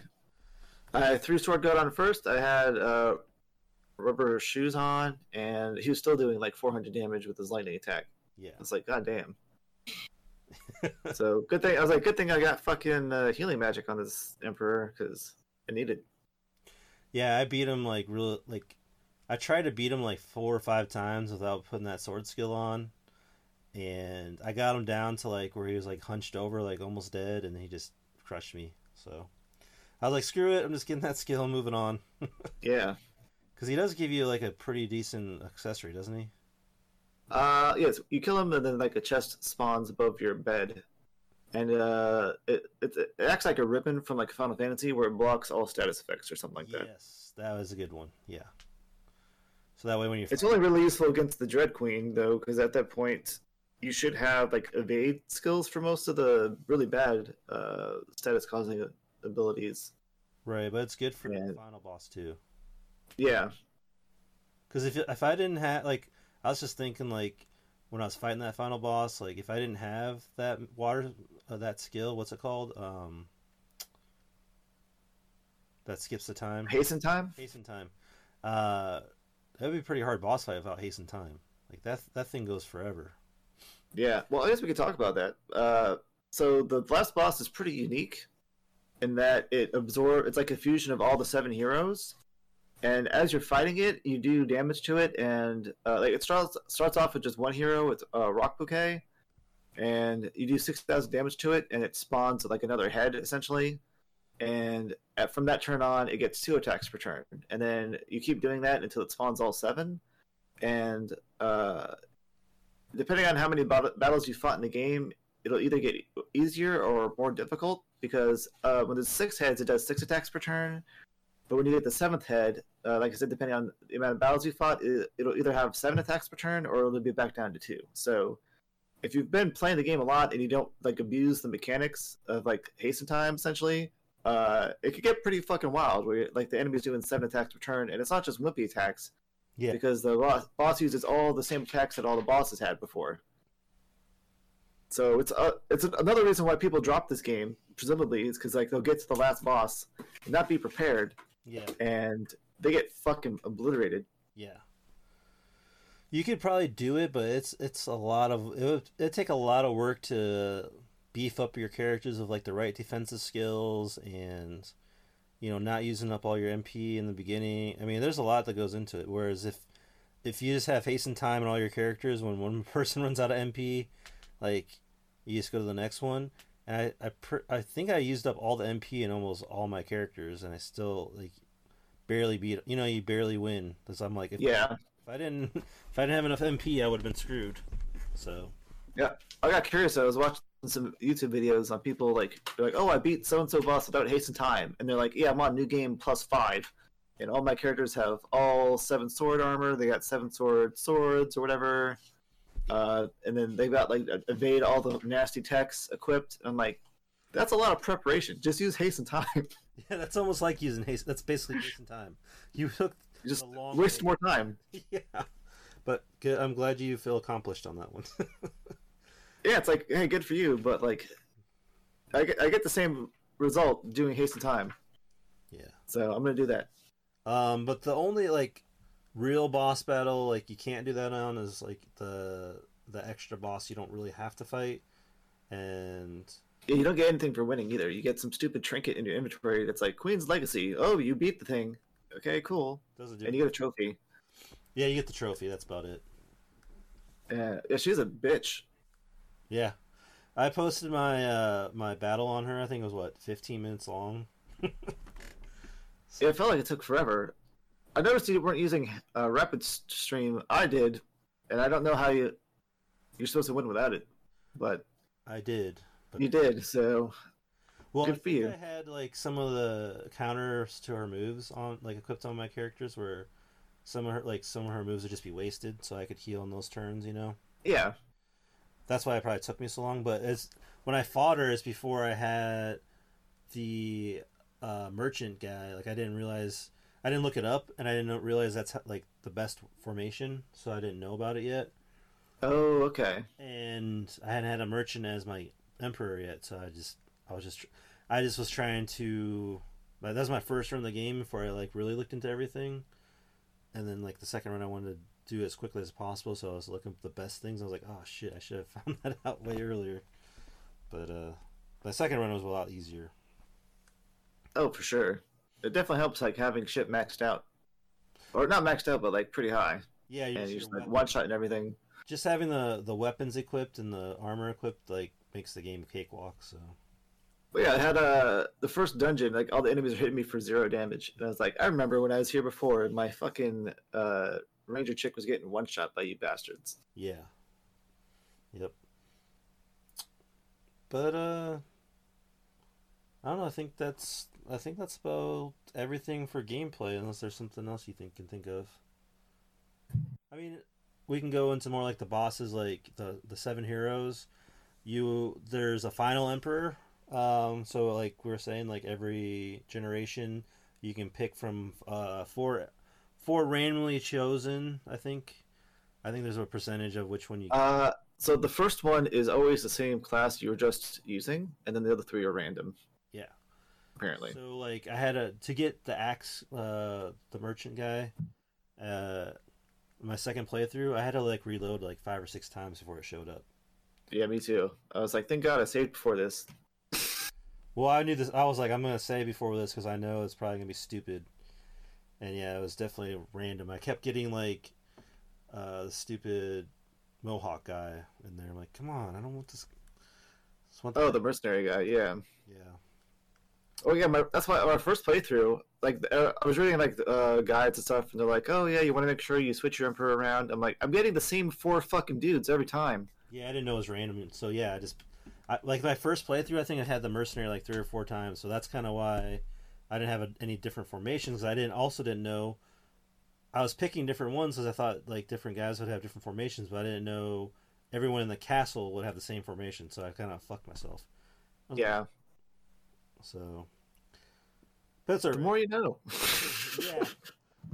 And there's like there's not like one place you can go that has all this information. It's just like I learned a little bit from this website, and I learned a bit from this website. This website had a lot of information, but not everything, And yeah. And then it's like I'll scroll down to the comments. I'm like, oh, this guy clarified everything for me in like a couple sentences, and it's like crazy how scattered it is. There's not like it doesn't help. It wasn't ever ported over here. I'm sure if it was ported earlier, it would have been. Well, there'd be more information in English, at least. I don't know if it'd be popular, but yeah, there's some masochists that love this shit.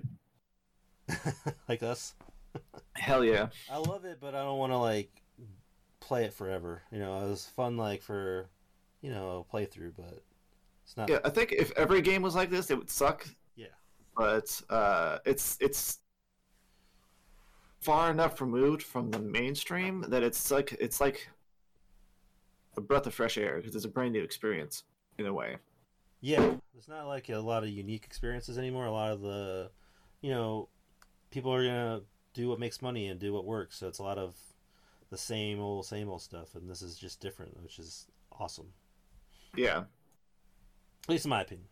Like, this is all opinion based, but I know a lot of people hate this game, but I love the gameplay. Like, I know it's complicated, but once you can kind of like wrap your head around it, it's almost like a puzzle in itself. Like, the gameplay is a puzzle, and then once you figure out the right pieces that go in the right places, it like unlocks like the game for you. So yeah, And I think even the like enemies being able to one-shot characters sometimes is it makes combat interesting yeah, because when you're first playing on your first playthrough, you're not like just mashing X the whole time. You have to actually think about what you're doing. Like every combat encounter has the potential of wiping your whole party.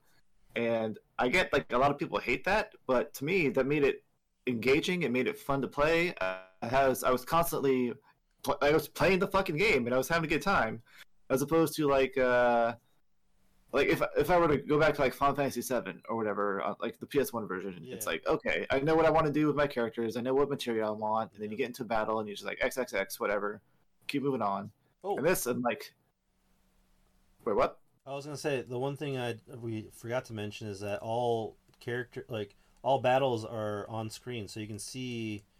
Like this is like one of the first games. Oh, the enemies roaming around. Yeah, it's not like random battles. You see every battle, so you can kind of prepare. Like you can't really miss a lot of them, but you can still get around some of them. So it's not like terrible random battles.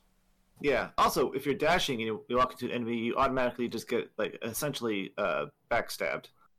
Oh yeah, Like your formation gets thrown into free for all, and you go last. All your characters go last. So if that happens, just run. Just run, and then go back into the fight. Yeah, just run and then stand there. Like there were times where like I was like just destroying all the enemies, and then like I dashed into one, and I'm like, whatever, and I just keep doing my attacks that I was normally doing, and then all the enemies went first and just fucking like destroyed me. And I'm like, well, let me just reload my save. Yeah. Which is a nice thing. You have an autosave on this game after every time you enter a new screen, and then also after every battle. So even if you flee, it autosaves. So you can flee, get into a fight, and if it goes badly, possibly do it a different way. Just reload your autosave. Yeah. Okay, I think. Was there something? I don't know. I guess we talked about likes and dislikes already, right? Kind of. Yeah, I mean, we can. It'd be easier to say dislikes, and so for me, like you, the fact that you can't switch out party members without them dying or having to do a gen swap is like awful. It's like not. It's obviously not like game ruining, but it's still like so demoralizing because like everybody's stats are random, kind of like you don't know anything without a guide. You don't really know like what you're doing. Yeah. And so, like, you could potentially pick like shitty stat characters or characters that don't have any of the sparking attacks you want.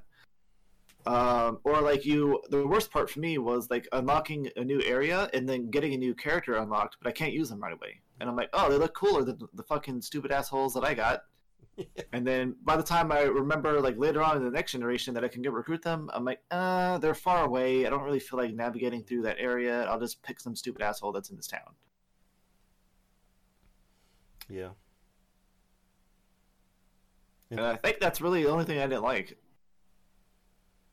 Well, I also mentioned it earlier too. I didn't like that you had to re-equip like all the skills and all the equipment and everything like that all over again. I feel like if you recruited the same guy, he should have kept. I don't know. I think a quality of life thing they could have added would be like presets or something. Yeah. Like they give you the option of like presetting like 5 character archetypes or something, and then when you recruit somebody, say, do you want to copy an archetype over or something, and you just have all that shit put over. Yeah, and I guess another thing was kind of annoying was the item. There's a limit of how many items you can have, and towards the end of the game, you'd have to like when you're trying to re-equip everyone, you have to like unequip them, store the stuff, and then get all the other stuff out, and then re-equip them again, and so it made it even longer to re-equip everyone sometimes. Oh, there's one thing we didn't note about item management. You're limited to 8 pages with 4 slots each, so that's like what 24 items or something. Yeah. No, 32 items.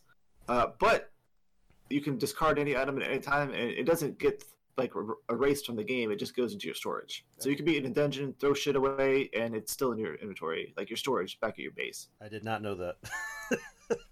Which I did. Yeah, I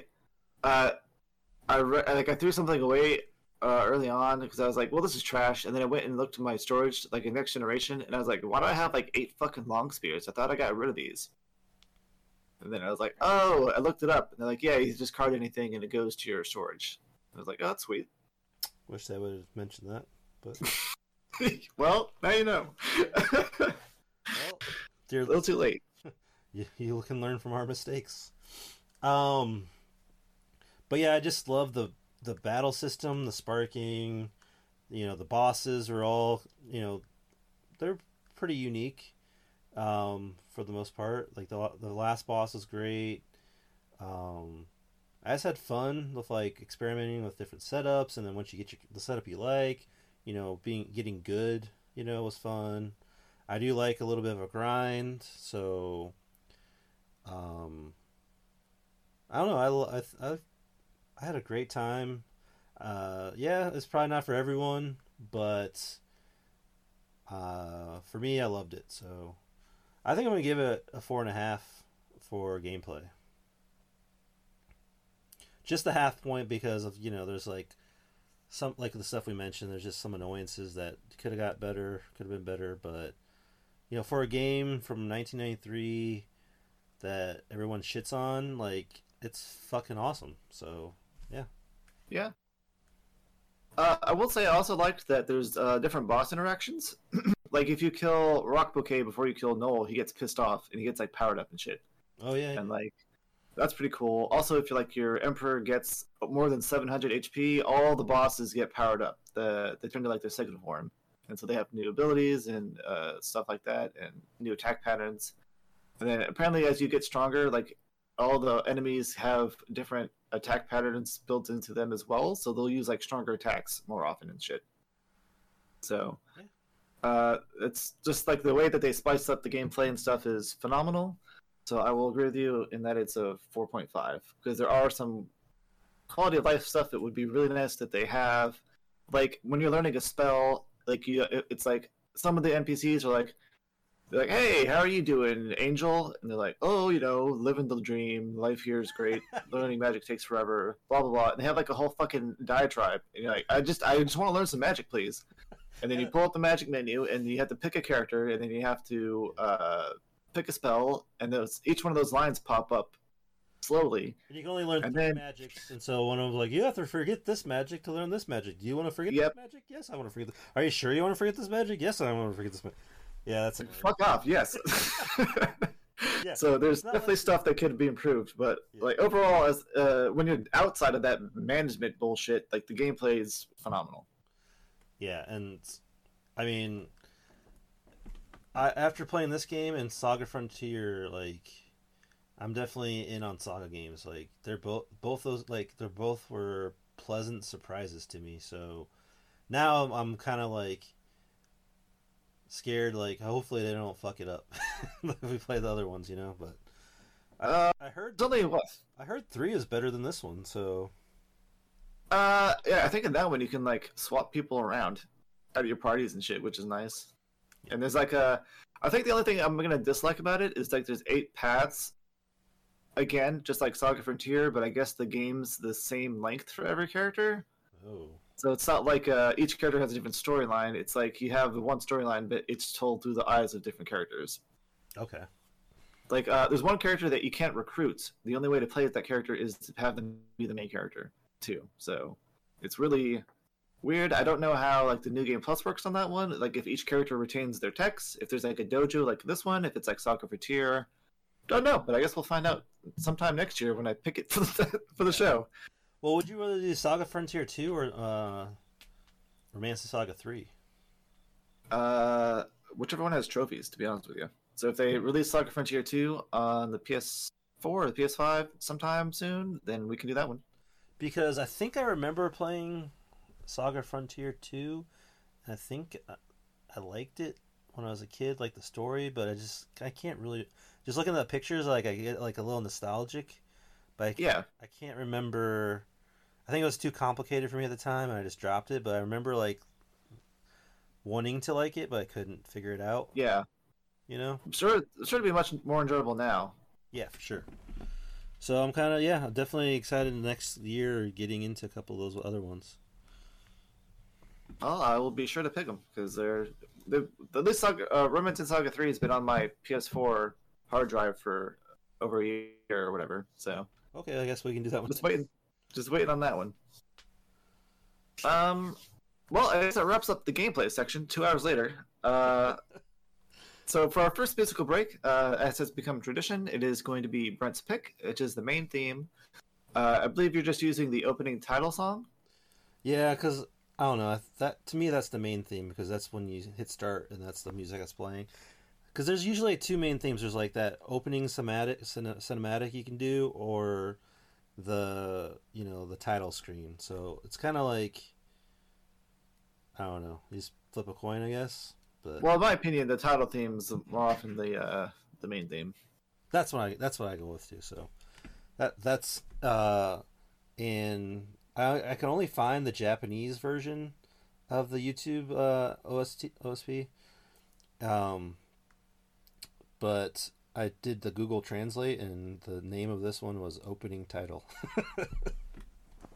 So maybe it's different when you read in Japanese, but that's probably what it is. I don't know. They're pretty like direct about their shit. Like when you have names like Sakura Flower and stuff, and Yeah. like that's just how it is over there. Yep.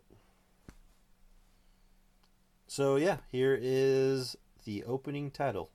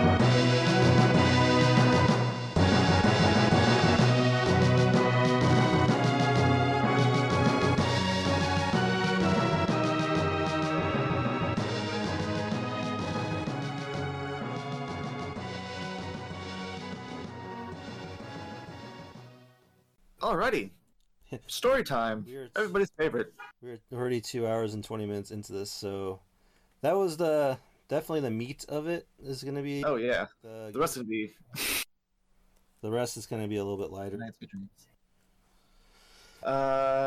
hopefully there's not much to the plot, and we don't usually go too deep on everything else anyway. Yeah. So, all right, story time. So as I kind of explained earlier, there are like the whole 7 heroes that you have to fight. So the game, if you don't press any buttons on the loading of the game, it runs through this like cinematic kind of that goes into the prehistory of the game, and I believe that this is it. it says, as demons from every dimension threatened to consume the land, 7 heroes rose to banish the evils to whence they came. Yet they vanished without a trace before they could revel in their victory. Tales of the Seven, Kazinsi, Subier, Dantarg, Noel, Bocone, Rock Bouquet, and Wagnus were told around the world, and many clung to the belief that they would reappear to bring order to the world. People raised their voice in prayer with each successful blight, seeking succor and salvation. Peace eventually embraced the land without the intervention of the Seven, and the story faded into fairy tales. Nations rose and fell until only a select few remembered the 7 heroes and their deeds of valor, yet eventually the peace was shattered and dusty tomes describing the 7 heroes were unearthed, though they did come as prophesized. And that's because they came back and started fucking shit up. There's also a quote from, I think, somewhere in the game that says, Peace is but a distant tale in history. Regimes lost control, and monsters run rampant in Varennes and in other lands. As the world spirals into chaos, the 7 heroes grace the lips of man. An epic story that will span generations is about to begin. So, that's pretty much like the bard, I guess I would say, like in the world, like saying what happens before the game happens, and then like according to the lore, he's retelling the story of all the empire and all the emperors that successfully saved the world, I guess. Yeah. And so the narrative in this game is super like heavy up front, and then it just kind of disappears because you're left. It becomes like an open world game, and you're left to your own devices to do whatever the fuck you want to do. So essentially, you start the game as King Leon in the year 1000, and you and one of your sons, Gerard, are in a sealed cave, and you are just going to kill all the monsters there. Once you do that, you go back to town, the castle town of Avalon, and you're greeted by your other son, Victor. Like you start resuming your daily life. The seer shows up, and she says she's been trying to talk to the king for, I guess, weeks or months or something about something going on. So the king finally is like, okay, yeah, whatever, I'll talk to you because today was a rough day. Because I guess he's talking to Victor and Leon about responsibilities, and he doesn't want to talk about that shit, so he kicks the kids out. He talks to the seer. We don't really get to hear any of this because you play as Gerard and you roam around the town. And you go back into the castle, and the king kind of tells Victor and Gerard that the seer's talking crazy shit, but we're going to go kill more monsters, so it leaves Victor in charge of the town. After you go kill the monsters, you come back to town, and you see your son Victor dying, and he tells you that he tried his best to fight off the invaders, but ultimately his famed sword technique, flowing slash, didn't work. And you learn that one of the 7 heroes, Kazinsi, showed up, and he sucked the soul out of Victor and pretty much killed him instantly. So the king's like, okay, we're gonna go get revenge on Kazinsi now, and you leave, and you go and fight Kazinsi. But before that, actually the seer shows up, and Gerard goes to bed, and he kind of overhears the seer and the king talking about this inheriting power. And so you go fight Kazinsi, and you get there, and surprise, surprise, the king also gets his soul sucked out. And while he's dying, somehow you escape this town full of monsters with the dying king, and you get back to your bed, and the king tells his son Gerard that he developed a technique to counter the soul stealing attack that the Kazinsi has. So you also learn the inheriting magic, and as Leon dies, he sends all his strength and abilities and knowledge to Gerard, and Gerard learns Soul Steal Evade, and he learns everything that Leon had. And because he's still a kid, some of the soldiers in the town don't believe that he's worth serving. So conveniently, goblins are also invading the town right now. So you go out there and you kill all the goblins.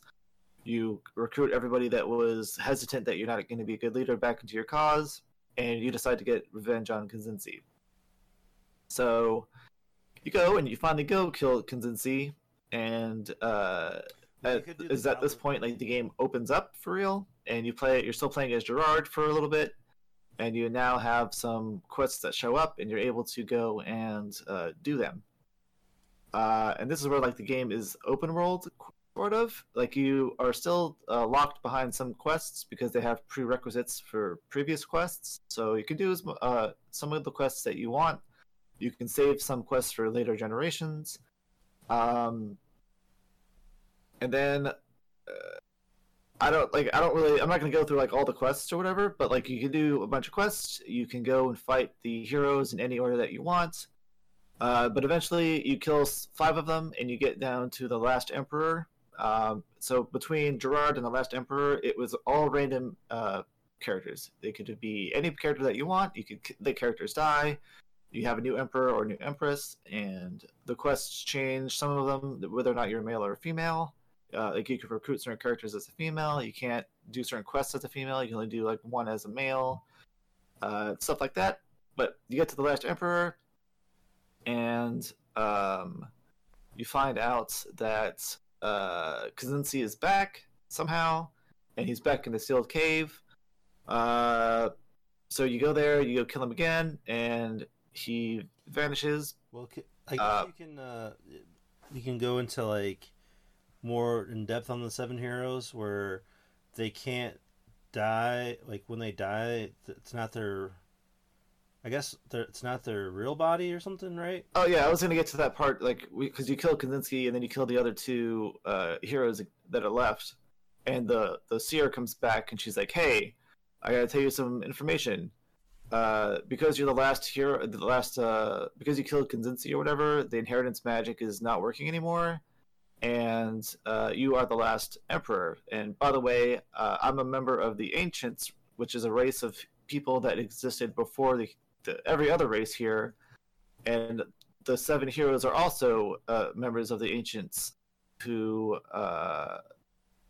were existing here before. And so previously, when they were being the heroes, you can learn this information from both this. So there's a forbidden village that you can find in the game, and depending on when you go there, if you're on the final emperor or not, you can learn this information in the town, or you can learn it from the seer when she shows up to talk to the final emperor. But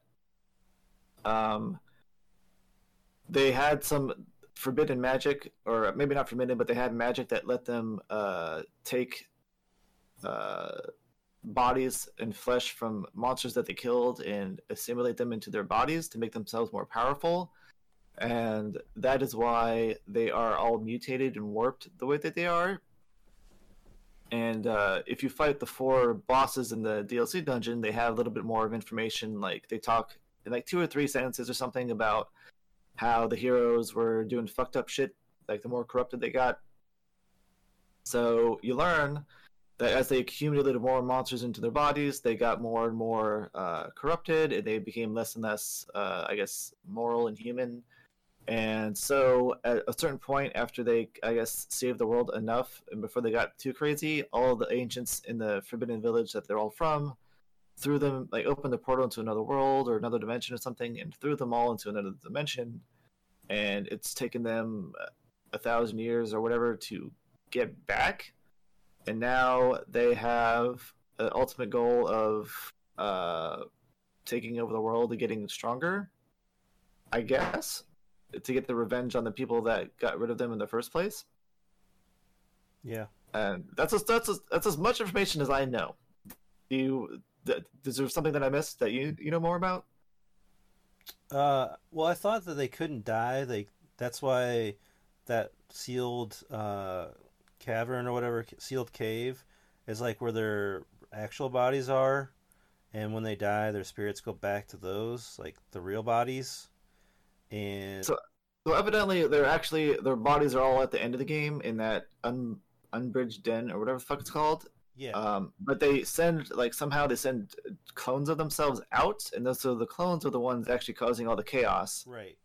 And apparently they had a pact, and depending on who's your last hero, each hero says something different. So my playthrough one, my last hero was Subier, and when I was fighting him at the very end, he's like, "I don't care about the pact we made with Wagnus. I'm going to go in here into this room and complete the ceremony or something."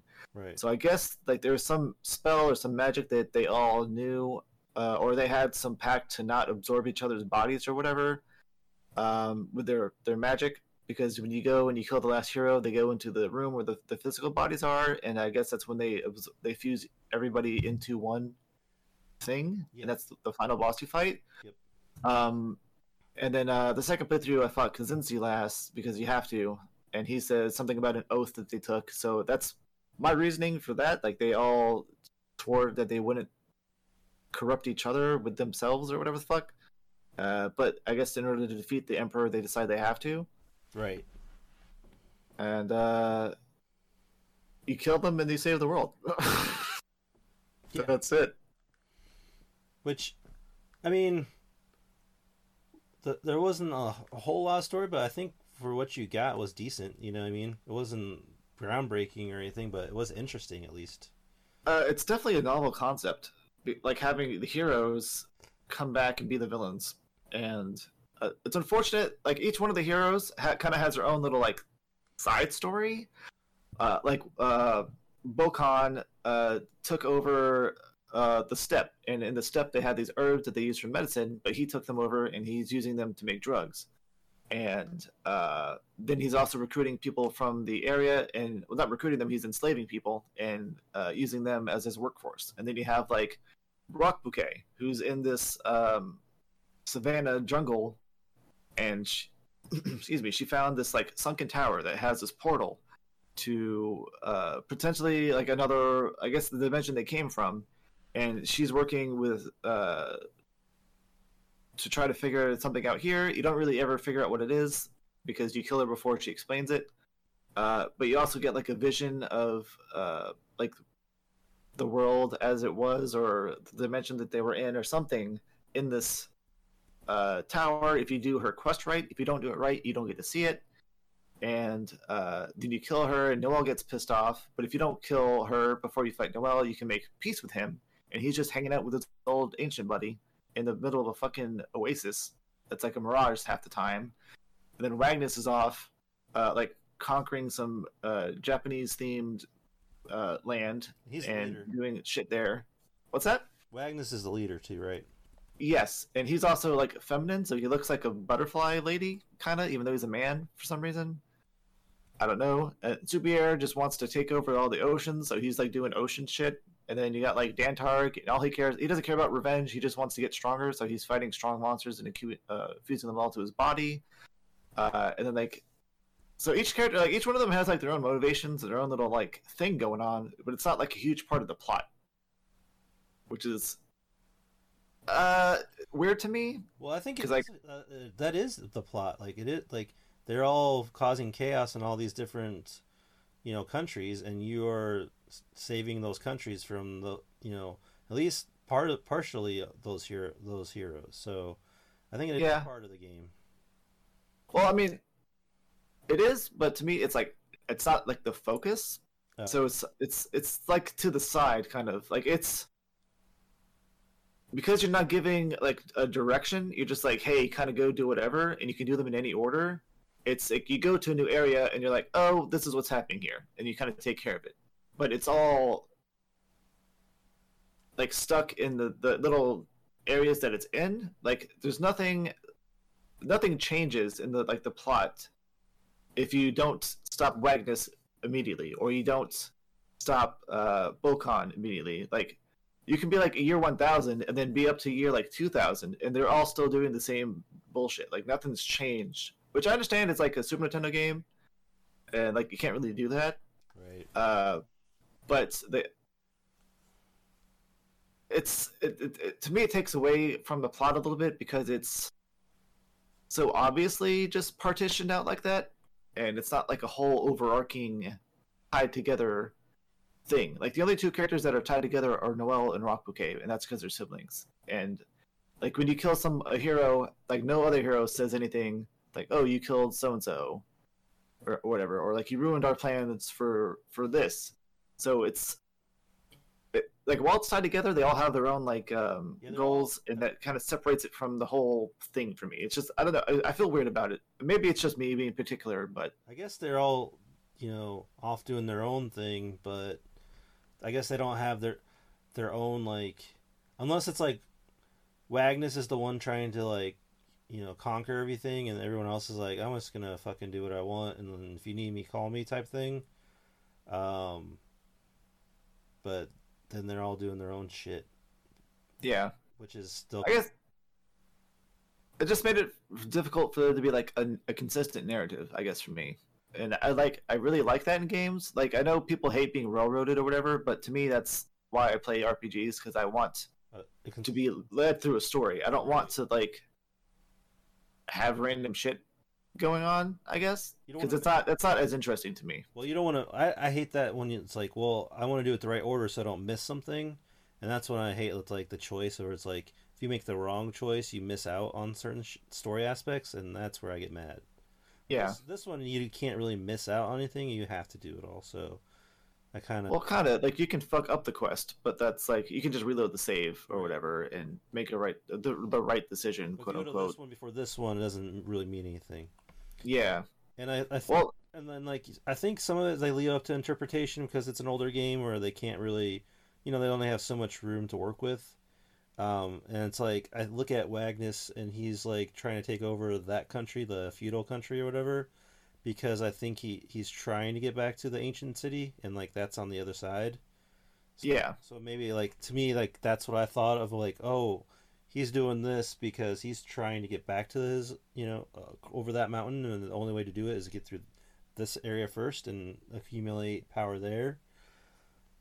I don't know, but I mean that kind of makes sense. It just like I'm not saying it's bad. Like the little stories that each character has is like unique and interesting, but it's not deep. It's just very it's not deep. Hey, this is Wagnus, and he's taking over this area, and that's about it. And so I'm like, okay, you gotta stop him. Yeah. And a lot of like the side stories are kind of like surface level as well. Like, oh, there's like the mermaid quest. It's like, oh, you fell in love with a mermaid. Okay. Volcano quest. Like, oh, the volcano's melting or about to erupt. You gotta stop it. And depending on what choices you make, like, oh, you find out that the sorcerer was like evil the whole time, but it's like, oh, I killed the salamanders and I learned dark magic, or like I killed the salamanders and I didn't learn dark magic because the sorcerer escaped, or I stopped the volcano from erupting and I killed the sorcerer. So it's not like philosophical or like any moral boundaries that are being pushed or nothing. It's just like, hey, you go to this area and there's this thing happening and you kind of solve the problem. Like I think the deepest maybe arc is the Cumberland arc, where like there's the whole like invading forces from the north, and you can like save the royal family, or you can let them get murdered by just not doing anything, and that's like as deep as you get, which is like a far cry, because like a stereotypical JRPG or something, it's like, okay, you have like your hero's journey, and into this it's just not really a hero's journey.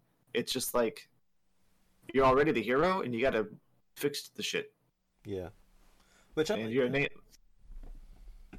like, what? I did enjoy that part of it though. Like I do like that, it's something that not one person can do. It takes generations to kind of save the world. It's not like you can do it all in one day type thing. So yeah, I mean, it's definitely different, and it's not like great or anything, but I don't think it's bad. No, I wouldn't say it's bad. It's a different way of doing things, and it's a departure from the normal. It's just I wish there was more, I guess. You just wanted more depth to it, which yeah, I'm guessing there probably not enough room for depth with all the other systems they got going on. So. Or maybe. Oh no, I understand that completely, and it's like old. It's old, like early on in like game development in the first place. 93 is fucking.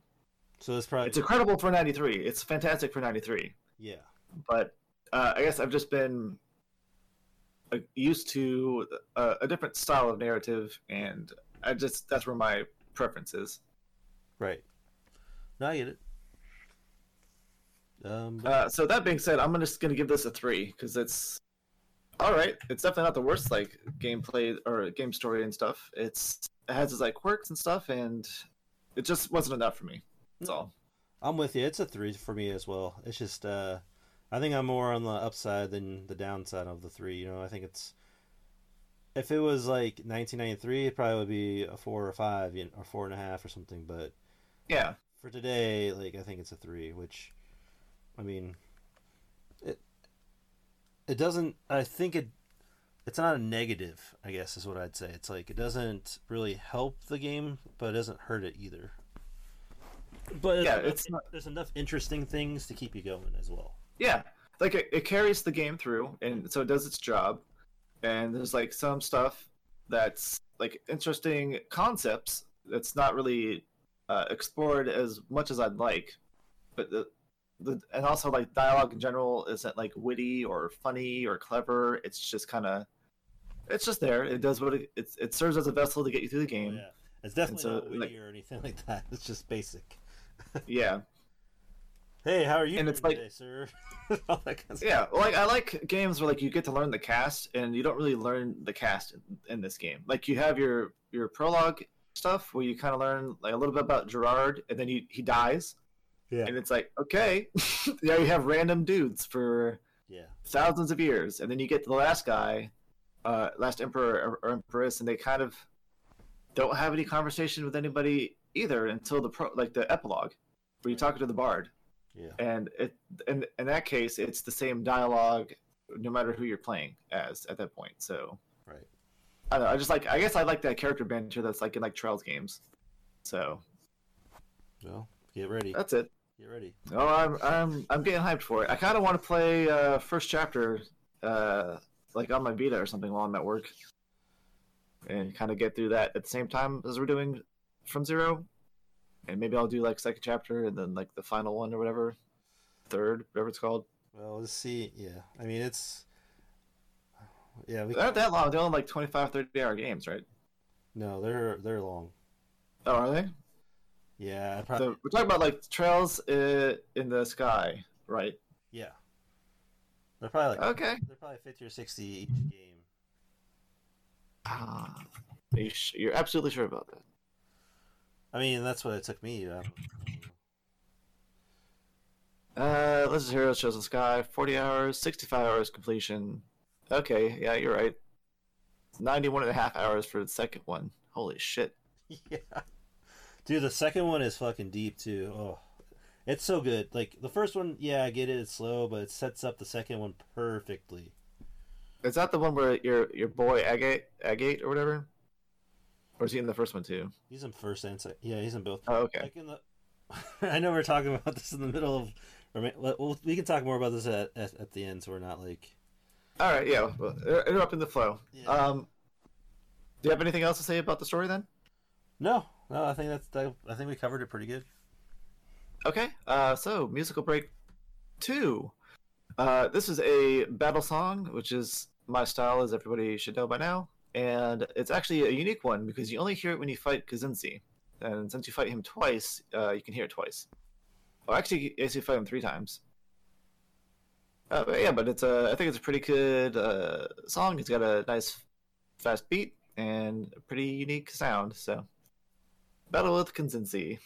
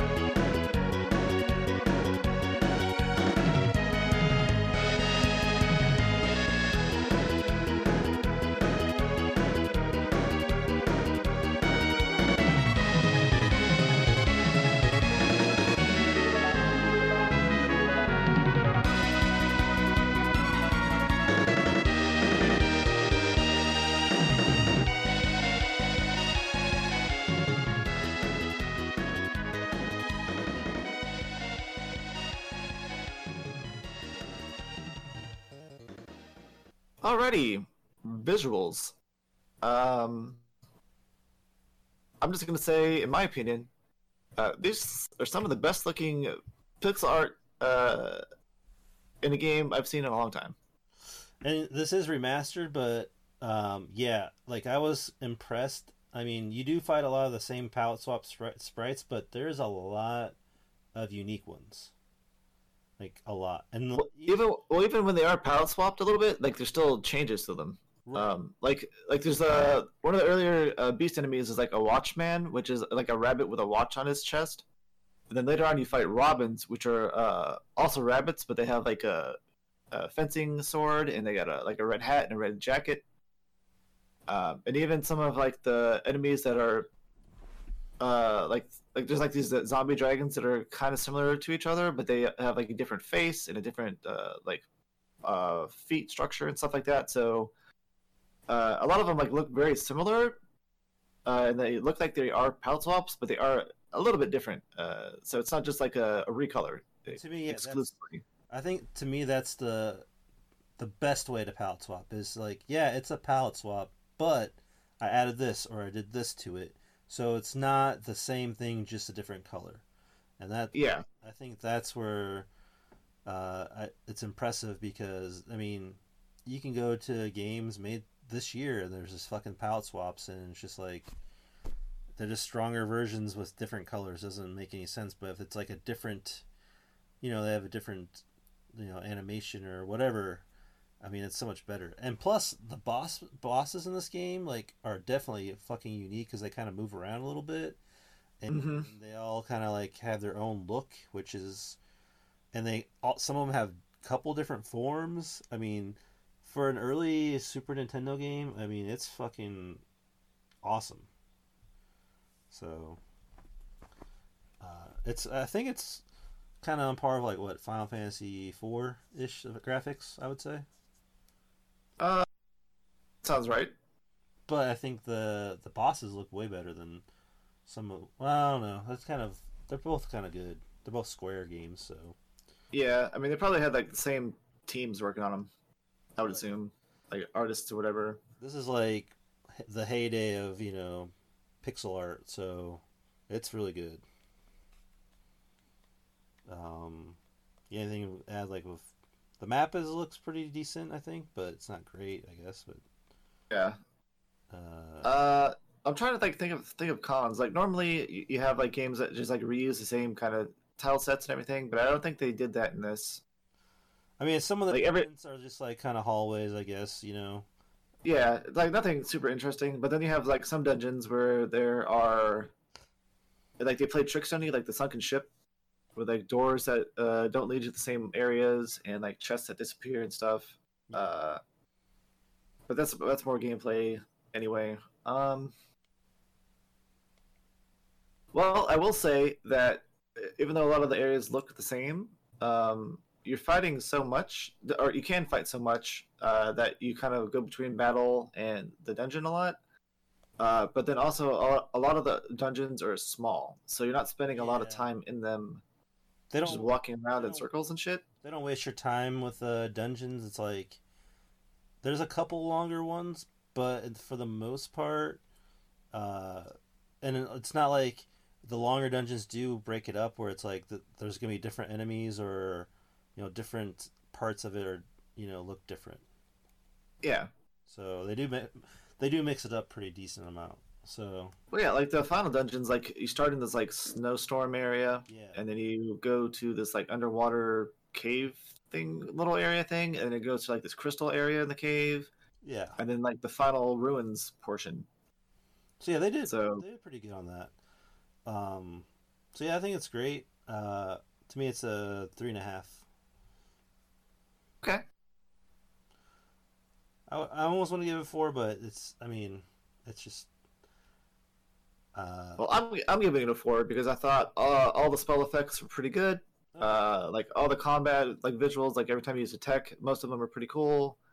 They do have some unique I like attack animations. That's also true. Yeah. Like I didn't have any problem with any of the character sprites. I didn't get like eye strain from any of the tile sets. I felt like I was constantly in a new environment the entire time I was playing, and I had no issues with it. So it's definitely getting a 4 for me. Okay. And that will lead us on to music/voice acting. As we kind of said earlier, Kenji Ito is the composer, and according to Kevin, Nobuo Uematsu, I guess either contributed or guested on a couple tracks. Well, it was just his name on a couple of them, so I think he just did. They had him probably do a couple just because he's the famous Final Fantasy guy, right? Yeah. Well, I don't know if he was super famous at this time yet, but because it's still '93, I don't know. Did he hit his peak at like Final Fantasy VII? When that got popular? He did like the first 7 Final Fantasies, so this is probably what. Well, I think he's done almost all of them until 15.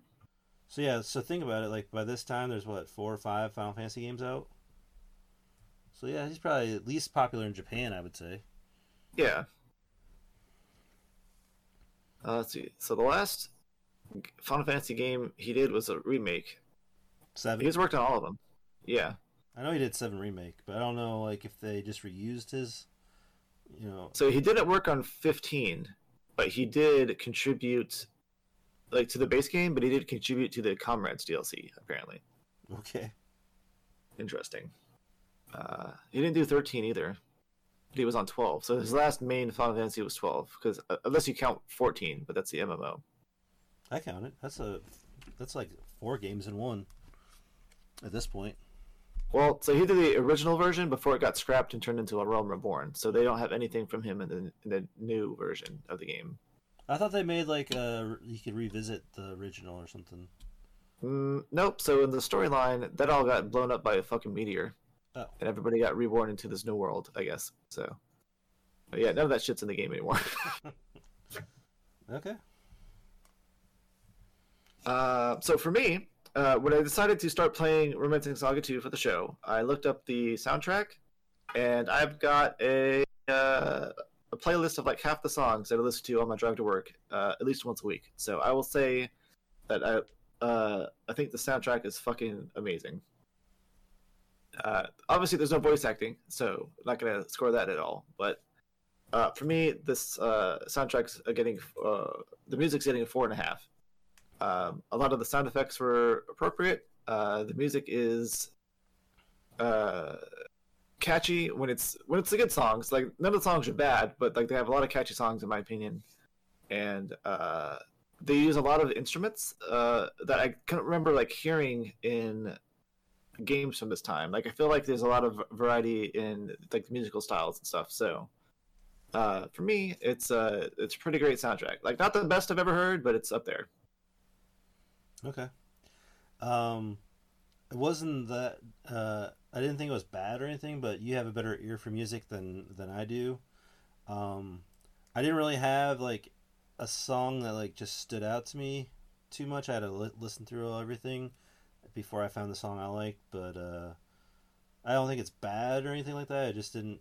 It just wasn't anything that caught my ear. So, but yeah, like you said, all the animations and all that kind of stuff that make the noise refined. But I'm just gonna give it 3.5. Okay. Fair score. And that leads us to Musical Break 3. And this is your pick. Yeah, I did Canal Fortress, which is you get to in the early part of the game where you gotta infiltrate the Canal Fortress. But there's a part like in 30 seconds in, it starts making this noise that I thought sounded cool. So that's the one that stuck with me. So yeah, here's Canal Fortress.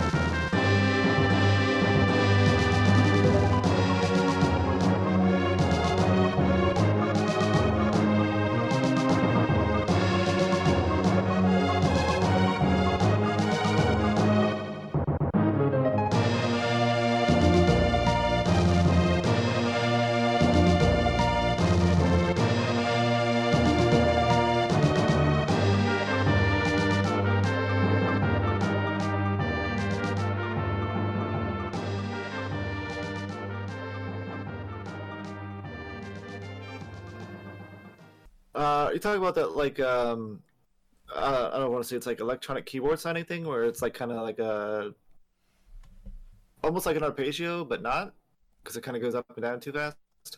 Yeah, I think so. Okay, it's definitely like I said, it's like it's got unique sounds to it that I haven't heard anywhere else. That's why I liked it so much. But anyway, overall experience, as Brent would say, it is expectations versus reality. I think this is a category that everybody has different standards on, so it's kind of hard to rate like equally. But it's pretty much how you feel, in my opinion, how you feel from leaving the game. So, you want to go first? Yeah. Everyone kind of trashed this game.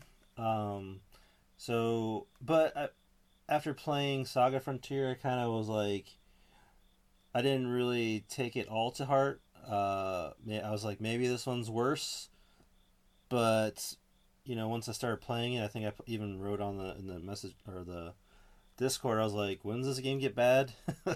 Because I was having fun from the beginning. So I definitely disagree with a lot of people that say it's a bad game. I think it's just, it's bad if you don't have a guide, but 2022, there's plenty of ways to look it up and figure out what you need to figure out. And some people say, well, that's a detriment to it.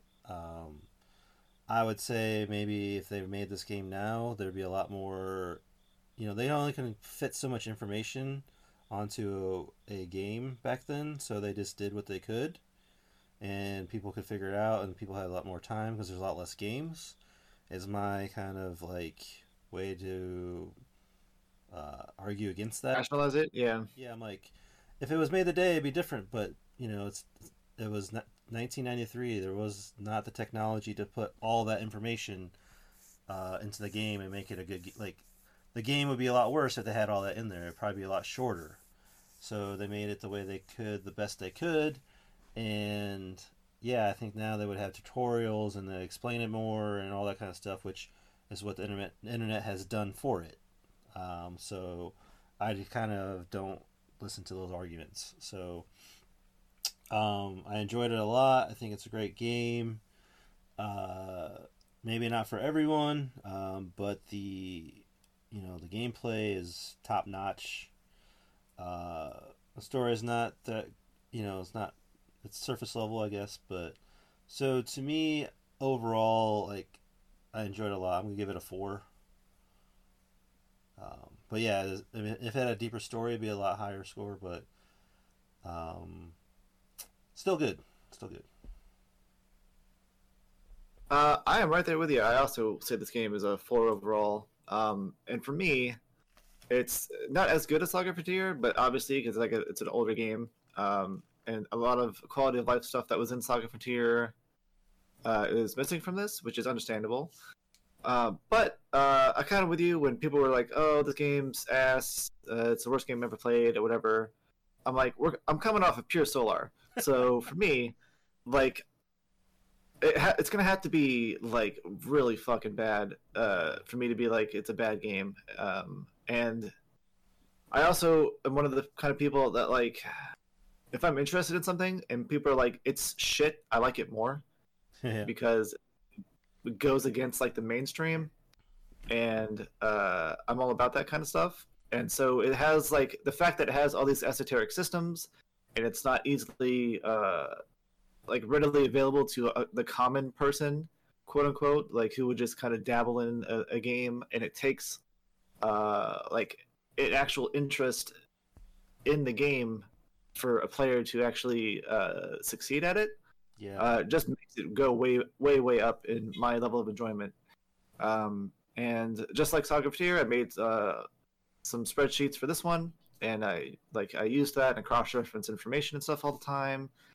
And like I said before, like with combat, I had to pay attention to every encounter, at least until like you get to the end of the game and you're strong as fuck. Yeah. But that happens in every game anyway. But this one, it took way longer to get to that point. Like I'm 40 hours in and I'm still getting party wipes sometimes. And for me, that's like, it's fucking thrilling. It's like, oh man, I don't know what to expect. Yeah.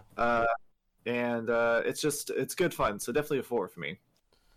Yeah. And I am can't wait to play the next ones because I'm right with you.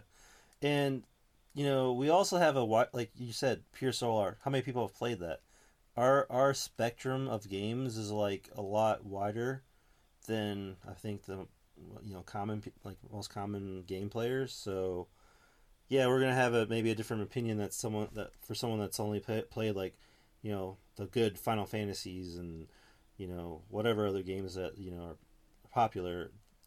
This is just because it wasn't popular doesn't mean it's not good. It's just different, and when you get kind of different perspective on things, you appreciate things a little bit differently, and your tastes change, I guess. So it's games like these is why I go out of my way to pick like weird niche shit.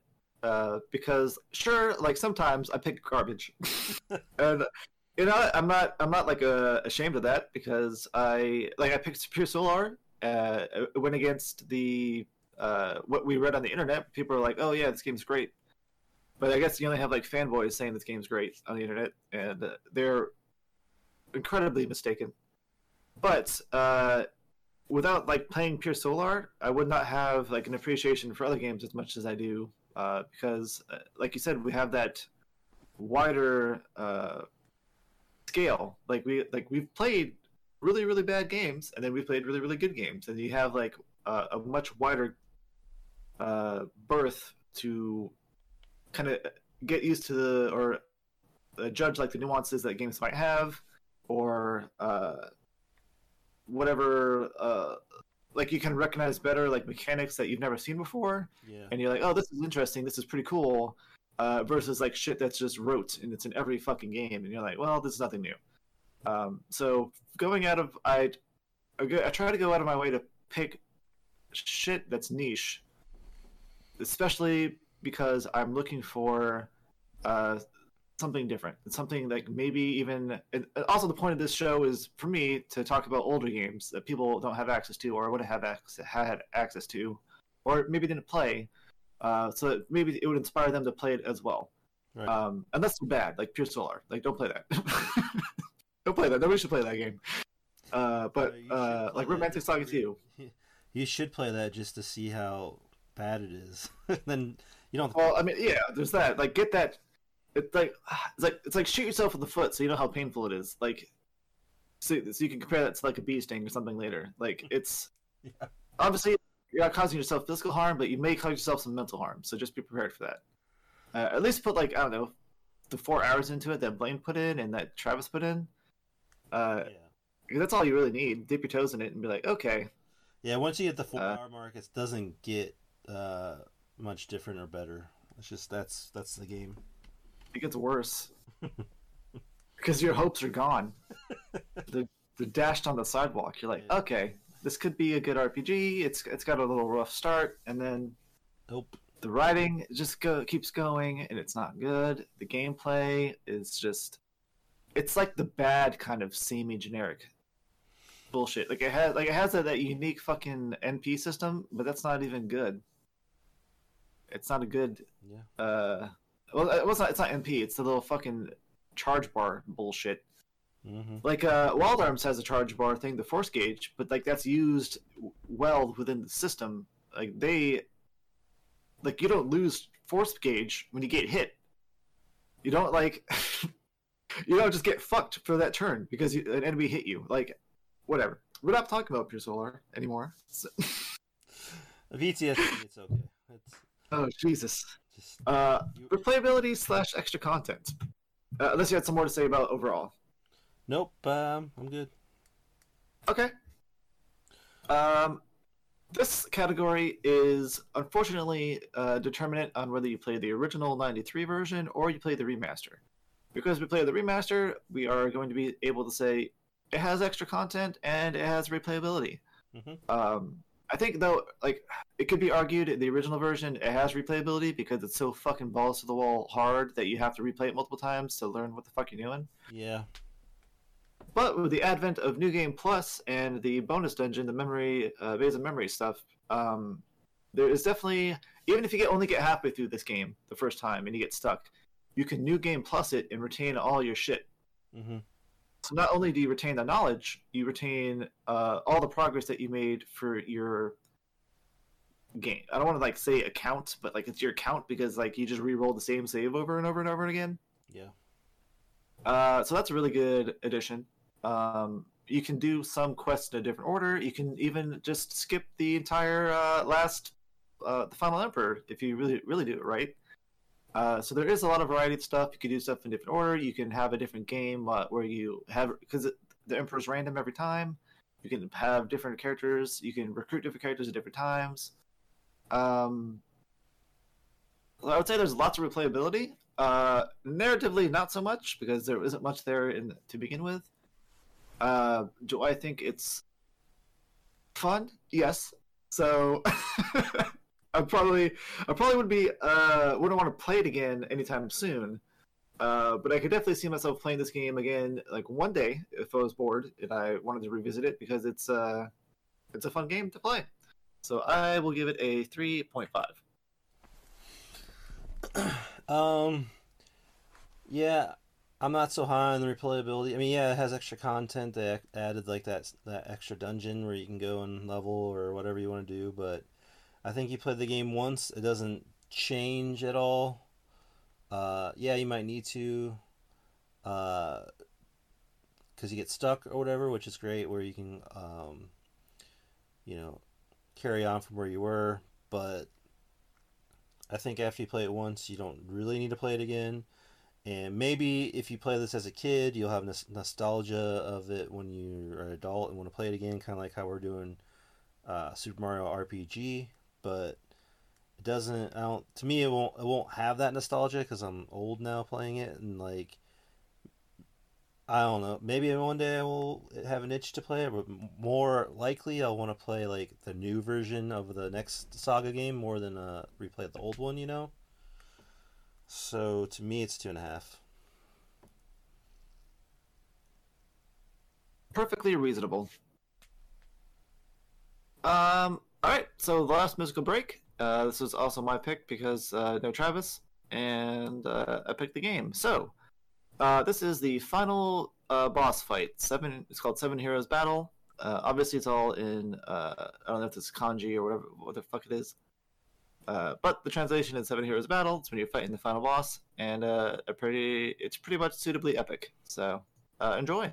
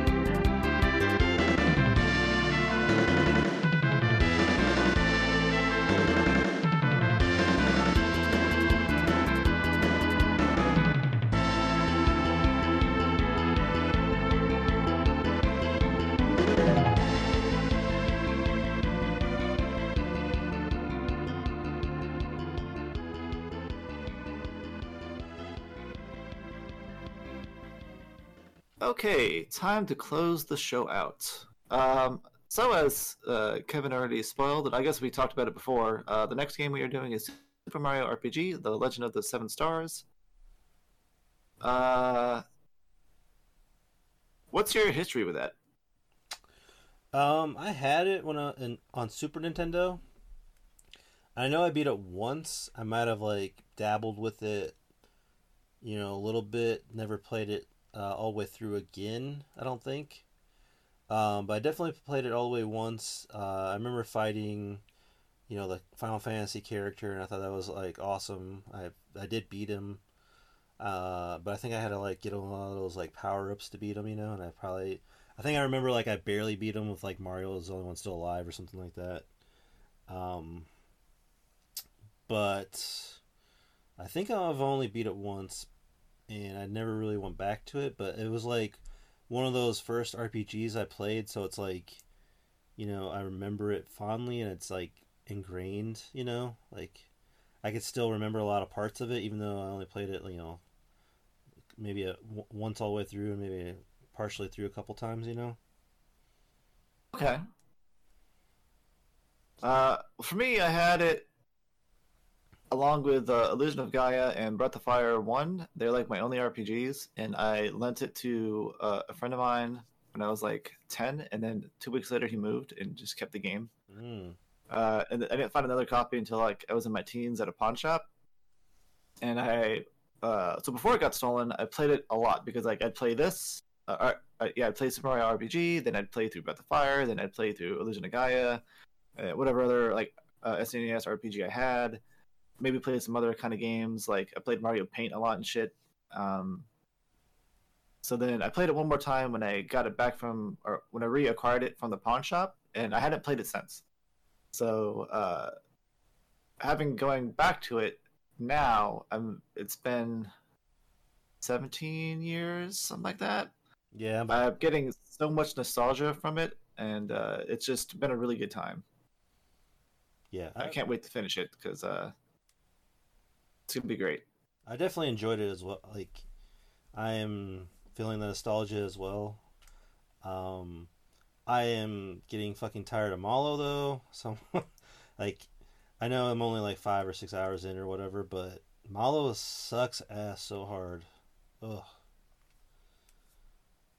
I think aside from Bowser, he's the worst character in the game. So, like, he doesn't get a weapon till like the third. Like, you go through like 3 dungeons with him, and he's just using his fist. So fucking. Yeah, it's ass. I'm like, what the?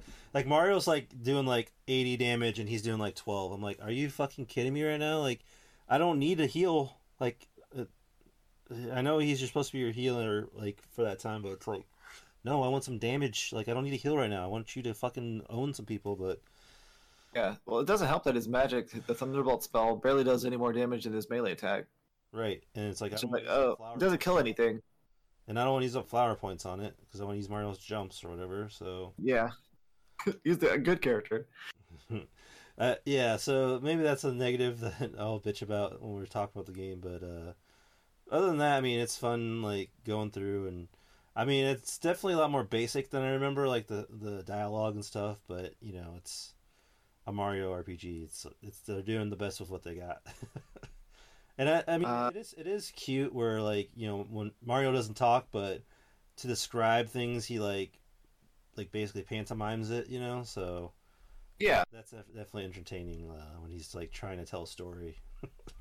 So like throw physics out the window and he's like walking in the air, freezing in the air, like turning into Bowser and shit. It's like, all right, yeah, I'm along for the ride with this. Yeah, I'm enjoying it. I'm sure we'll have a favorable review, and yeah, I know like almost everyone's done a review on Super Mario RPG, but this is what 8 years in before you got to it, so yeah, I do it eventually gotta get to it. So well, I wanted to do it for like episode 100, but Brent was like, nah, and then he passed before episode 100, so no, I thought you guys did Legend Dragoon for episode 100.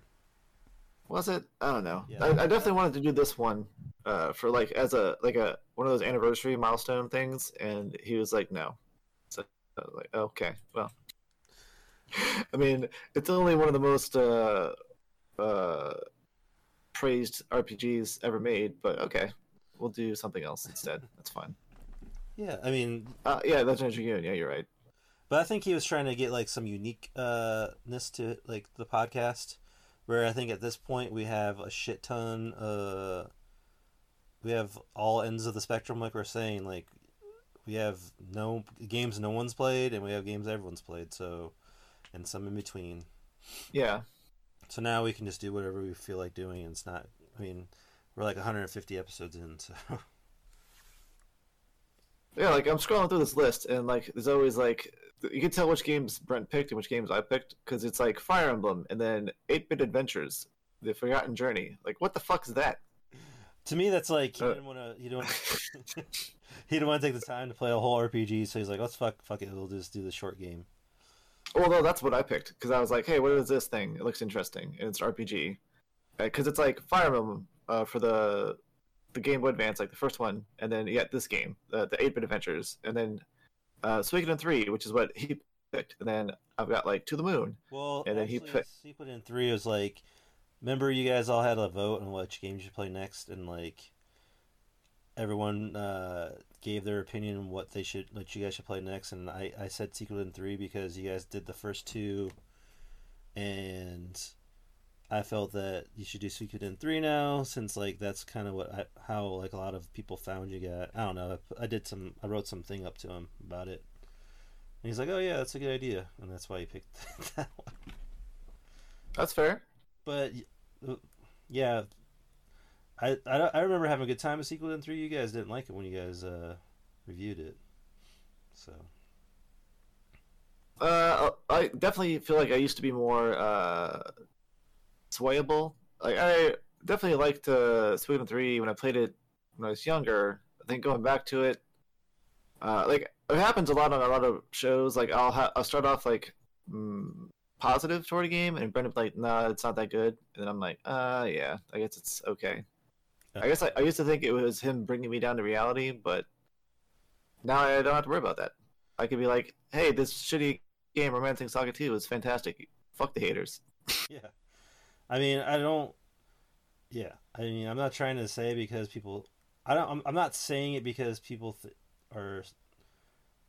A lot of people are saying that's bad. I'm not saying it's good because of that. I'm saying it's good because I think it's good. You know what I mean? Like it's good.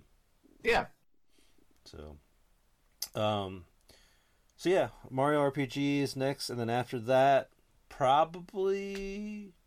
Well, we might sneak another game in there. Like we were saying, we might do Alliance Alive. Just depends how things work out, and then after that is the game I'm excited for, which is Trails from Zero, which is the Crossbell Trails game. There's two of them. It happens concurrently with Cold Steel 1 and 2.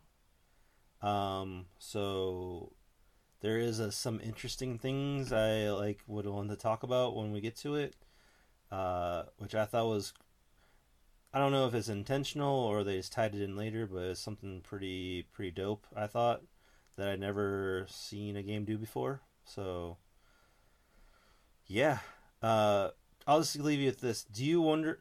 Do you remember playing Cold Steel 1? Nick? I remember playing it. I don't know if I can. I'm not gonna be able to probably not be able to recall everything 100%.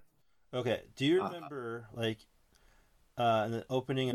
The opening in Cold Steel 1, it's like you start at the military base. Yeah, and you're all running to the military base, and like then it does that scene again, right? But if you but this time with like the characters in your party or whatever. Well, everyone's in your party except for Crow and the robot chick, whatever her name was, or the chick with the robot guy. You know what I'm talking about? Chick the robot. She has like the robot doll that she can summon. Anyways, in Cold Steel. Yeah. Wait, she's like friends with Crow? No, she's like a little kid type character. Oh. Yeah, no, Milia, whatever the fuck name is. Yeah. Anyways, like if you watch that opening cutscene, they're both not in it, and they if you play this, when we played this game, it kind of they explain why. Why they're not in it the first time, but they are the second time. Yes. Is there some like time travel shenanigans or some bullshit? I don't want to spoil I it. guess we'll find out. We will find out when we talk about it, but there is an explanation, and it's pretty good. Pretty good. Okay, all right. Uh, I just assumed they did it because they hadn't introduced the characters yet. It's because it's the beginning of the game that's or whatever. what I assumed too, but then I play. Well, I didn't play Zero. I watched the Let's Play like all the way through, and then like they explained it at the end of that one. I'm like, holy shit! That's Interesting. that's like a good way to spin it. Even if that's the real reason you did it, but they had a good explanation. So, Well, I mean, Zero came out first, so they would have had to do it willingly. Like they knew what they were doing then when they made Cold Steel and did that. yeah, I mean Yeah. they have like everything pretty good. There might be some mistakes they make, but I think they have it pretty well mapped out, and like they know what they're doing. It's all intentional, you know. So That is pretty cool. yeah. You Can't wait to find out. What were the questions you asked me earlier about Cold Steel, or not? Maybe it was Sky. I don't remember. About Agate and all them or whatever. Oh, just I didn't know if Agate was like because one of them is it three that you don't have the main cast anymore? It's a completely new cast or something. No, and Because you have Estelle and they Je- they changed the main character in 3, but all the characters come back. oh, okay. That's where I guess that's where my confusion was because I thought there was a different cast in 3 that people hated it or something. Well, 3 is more like a tie-in game between. It's like a kind of a bridge game between Sky and Zero. Okay. There's a couple characters that kind of come over to that show up in Zero that are from Sky, and it shows how they got to that point. It's not like you don't necessarily need to play it, but it's more like self-contained. But there's little stories that explain more detail, I guess you would say. Okay. But the main character in that one is it's Kevin, and he's like this priest character you get in the second game. So it's still all the same characters, and there's also characters that weren't playable become playable. It's cool. It's really cool. Okay. I will check it out one day, hopefully. Yeah. I'm sure I will. Unless I die.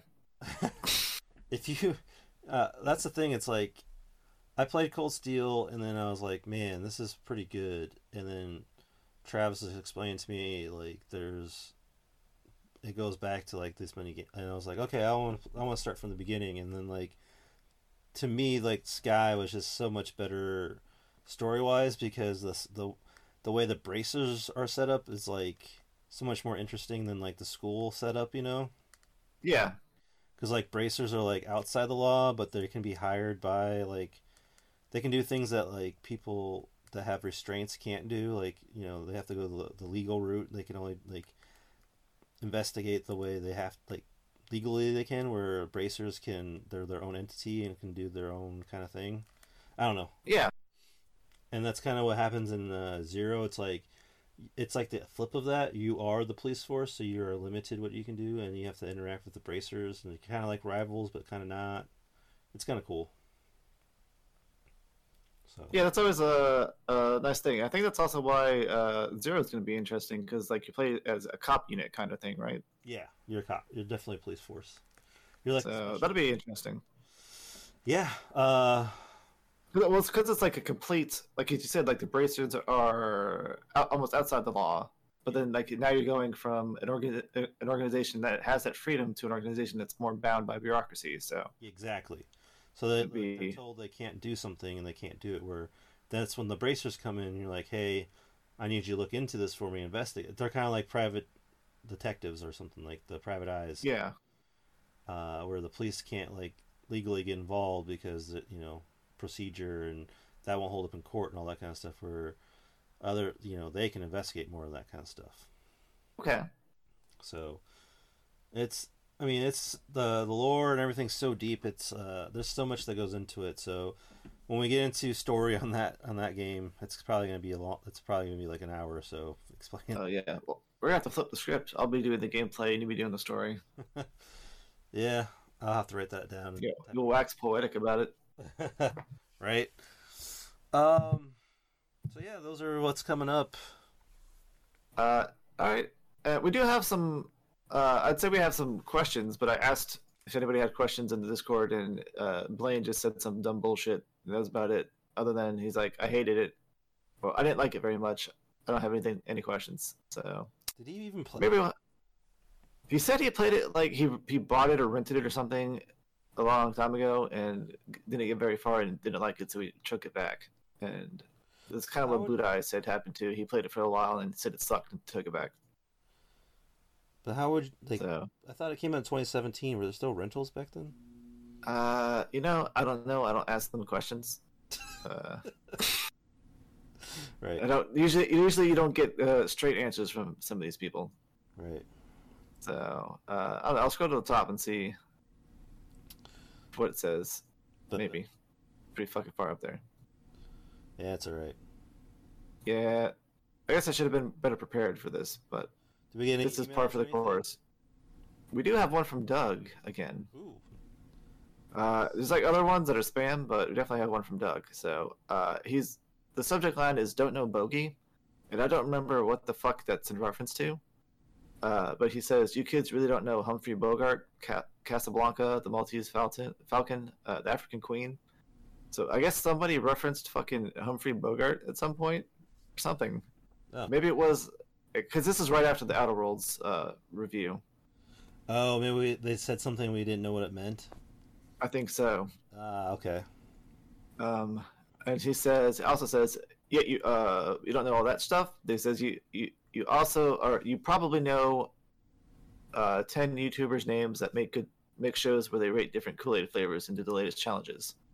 So I take offense to that, Doug. I definitely don't know any of that. Yeah, what the fuck you talked about? I appreciate that you think we're like 20 or something, or maybe even 12. I don't know the age group for that particular audience, but we're definitely in our 30s. So we're not like fucking in our 70s to watch like Casablanca and shit or whatever, but we're not that young. He says, but seriously, watch some classic movies. Also, trade Kyle for Travis. It's not really a fair trade, but if you offer some money to Kyle's family, perhaps they will bite. Oh shit. And he says, just kidding. It was good to have him interrupting you guys again. Well, anyway, I gotta go and get some no-dos. Oh shit. Assuming he meant something else. I don't know what the fuck that means. The Outer Worlds music nearly put me to sleep. Kidding again, it was a fine episode. Keep it up. Yeah, Outer Worlds didn't have the greatest music. We had to pick what we had there. Yeah. It was something else. It was bullshit, boring stuff. But thank you for writing in again, Doug. It's always good to hear from you. Yeah. Sorry we're fucking children compared to you. I can't really relate to you, but we're here, living it up. We will always be apologizing for Travis, I guess. So.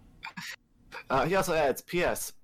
More old games," and I am trying, Doug. It's hard.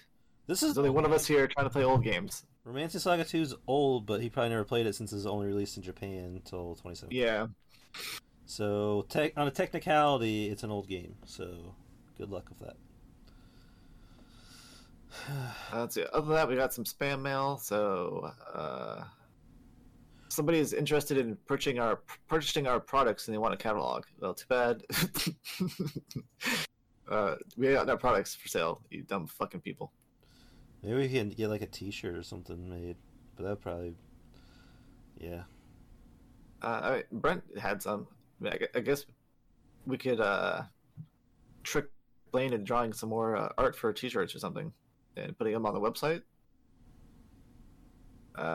They might even have the original design that we had at the for the meetup. and some people who missed out on that can get it. It's a pretty cool, like Pac-Man eating people shirt. Yeah. But I guess we can't legally sell that because it's licensed content. Oh. We don't have licenses to do. Yeah, Brandon was supposed to send me one, but he never did. So. That bastard. R.I.P. I mean, I can send you mine. It's only a medium. You probably wear larges, though. Yeah, it won't fit. Yeah. That's all right. We can make our own. I'll even sign it. Well, I was thinking like maybe taking the logo and just making that a T-shirt.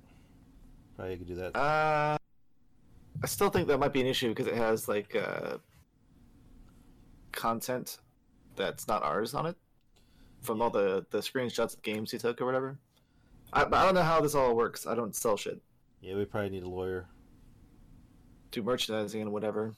So yeah, we'd have to pay somebody to make a logo for us from scratch or something, and then we could sell that. Is my assumption. Yeah.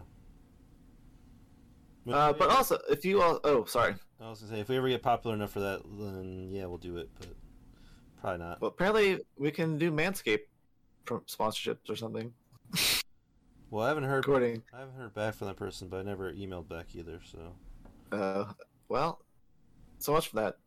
If we I can't imagine how many fucking emails sponsorships are on the old email, but. Oh yeah. Who knows? Oh well. Yeah, it'll happen if it happens. It's not like I really want to interrupt the middle of the show and be like, you know what else was a close shave? My pubes with Manscaped or whatever. And it's like, okay. Well, you're kind of already giving them free advertising right now, so there you go. Well, that's the fucking end of the show. Nobody listens to this part. Oh, that's true. Everyone's by now. You already read the email. We're going to plug Discord, the RPG Amazon link, and the video games and movie and Blaine and James, is it worth it or whatever, and then be like, bye. So. Yeah. Nothing interesting happening. If you want to be like Doug, you can email us at rpgshow.podcast@gmail.com. Or, if you're lazy, you can just go to the Facebook page and just like write a comment or something, and we'll probably respond to that too. But or you could also join us on Discord. Yeah. That too. Well, if the link's working still. Let us know if the link don't work. Yeah, send us an email. Like, shit don't work. Yeah, or Facebook. Excuse me. Easiest way is just as on Facebook, and then, yeah. I always post when we add a new... I do a new show and stuff. Yeah. So, Sweet. I can go over what our most popular games are lately are. On... what do you mean, like the shows? Yeah. Podcast? I can. Well, I don't have the Apple one, but I have Spotify. And if you were to guess, what do you think our most popular episode is? Is this throughout the entire running, or since you've taken over? All time, and then we can do like since the last couple years. Man, I don't remember any of I don't remember any episodes, so I'm not gonna be able to guess well. I would assume something with maybe Chrono Trigger is high up there. You'd be wrong. Well, shows what I know. The most popular older one is actually Suikoden 3 somehow. Okay. So this is just on Spotify, which I just uploaded maybe like a year and a half ago or 2 years ago. We have 151 starts, 64 streams, 108 listeners for Suikoden 3. Now, here's the surprise, the biggest surprise. The most popular episode all time, Dragon's Dogma. Interesting. 215 starts, 121 streams, 167 different unique listeners. Pretty cool. And then the most popular non-RPG, like game show, is episode 7, Arcanum of Steamworks and Magic Obscura. 150 starts. 70 streams, 112 listeners. I don't know what that even is. I don't remember what that is. Is that like your garbage? Like Magic the Gathering or something, or is that like no? D&D? It's fucking Glenn's pick. So you know, like games like Baldur's Gate and stuff, how the like, isometric Western RPG thing where you build your own character, and then you like explore this world. kind of thing. Like you're familiar with like Baldur's Gate and stuff. Yeah. It's just that, except it's not good. It's bad. I need to re-listen to that episode then. I don't remember I that. fucking hate it. Like Glenn was sucking that dick so hard, and I'm just like, this game is fucking shit, dude. Is this why you didn't like Suikoden 2? Yeah, this is exactly because like we did Suikoden 2 like either the next show or the show after that, and he's just like, no, it's fucking bullshit, and he didn't even play that shit. Which I mean, to be fair, I played Arcanum for like 3 hours, and I spent a good hour and a half to 2 hours on the first map, and I was getting killed constantly. And apparently, there's like you have to have one particular build to like survive, because if you don't have like the ability to like block attacks or some bullshit, you just die. And it's like nothing's really explained. There's like you think the mechanics in like Romancing Saga or Saga of Frontier were bad. Like this is fucking nothing. This is like elementary school level complicated compared to Arcanum and shit. Oh. Like if you level up your tech abilities with the character, you can't use magic. And if you have magic and you go to a place that has lots of tech in it, your magic gets disabled because technology somehow saps away magical power. But if you have technology and you go to a magical place, you can't use your technology, and then like all kinds of shit, which is like sounds cool, but like functionally, I could not have any fun with that game. It was not for me. I'm definitely not a Western RPG player. It's not my kind of game. Well, I'm definitely gonna re-listen to that one now, since I thought it was just like you guys playing D&D or something.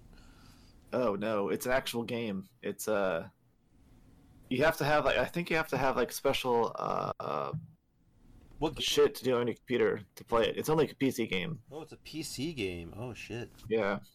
You probably hated that. It's I fucking did not like it. It's got a 9 out of 10 rating out of 1,169 reviews on Steam. So, you know, I obviously have no idea what the fuck I'm talking about. But to me, it is worse than Pure Solar. I don't think I've ever played a game that I hated more with the core of my soul. Well, that explains why it's so popular then. Like, that's why it's a popular episode. I know. Oh. Because it's a popular game. Okay, well... That's probably why people don't listen to the rest of the podcast. They hear me shitting on it. They're like, this dude doesn't know what he's talking about. But I know. I know exactly what I'm talking about. Lost Odyssey is number 4, which is crazy, too. Interesting. Yeah, there's a... Well, that was like the only good Xbox RPG, I guess. So you probably got a lot. Well, Xbox 360. Just to go down to like maybe the top 10. Warsong is after Lost Odyssey. Saga Frontier Remastered after that. Trails of Cold Steel. Breath of Fire 5. Shining Force 2. Final Fantasy Tactics. So I guess it's like maybe the people want to listen to the games they haven't played or are bad or are good or... I mean, it could be that we're only getting listeners because nobody else covered those games. Whereas like shit like Chrono Trigger, you said it's not very high. It's because who the hell's going to listen to us talk about it when they can listen to somebody they like and who has a good show or something. Yeah. Also, I think people shy away from fucking 3 to 4 hour long podcasts when they could go watch a YouTube video where it's 5-minute review with somebody like, today we're talking about Chrono Trigger. It's a good RPG from the 90s. It's got good characters. The music's good. Yeah, it's a great game. You should play it. And it's 5 minutes. And it's like, all right, well. Yeah, we're definitely... Thanks for the review. We're definitely a niche podcast where, we only do like 1 or 2 a month, but we definitely go way in depth when we do our podcasts. I like that better than just doing 1 hour, basicness of it. I don't know.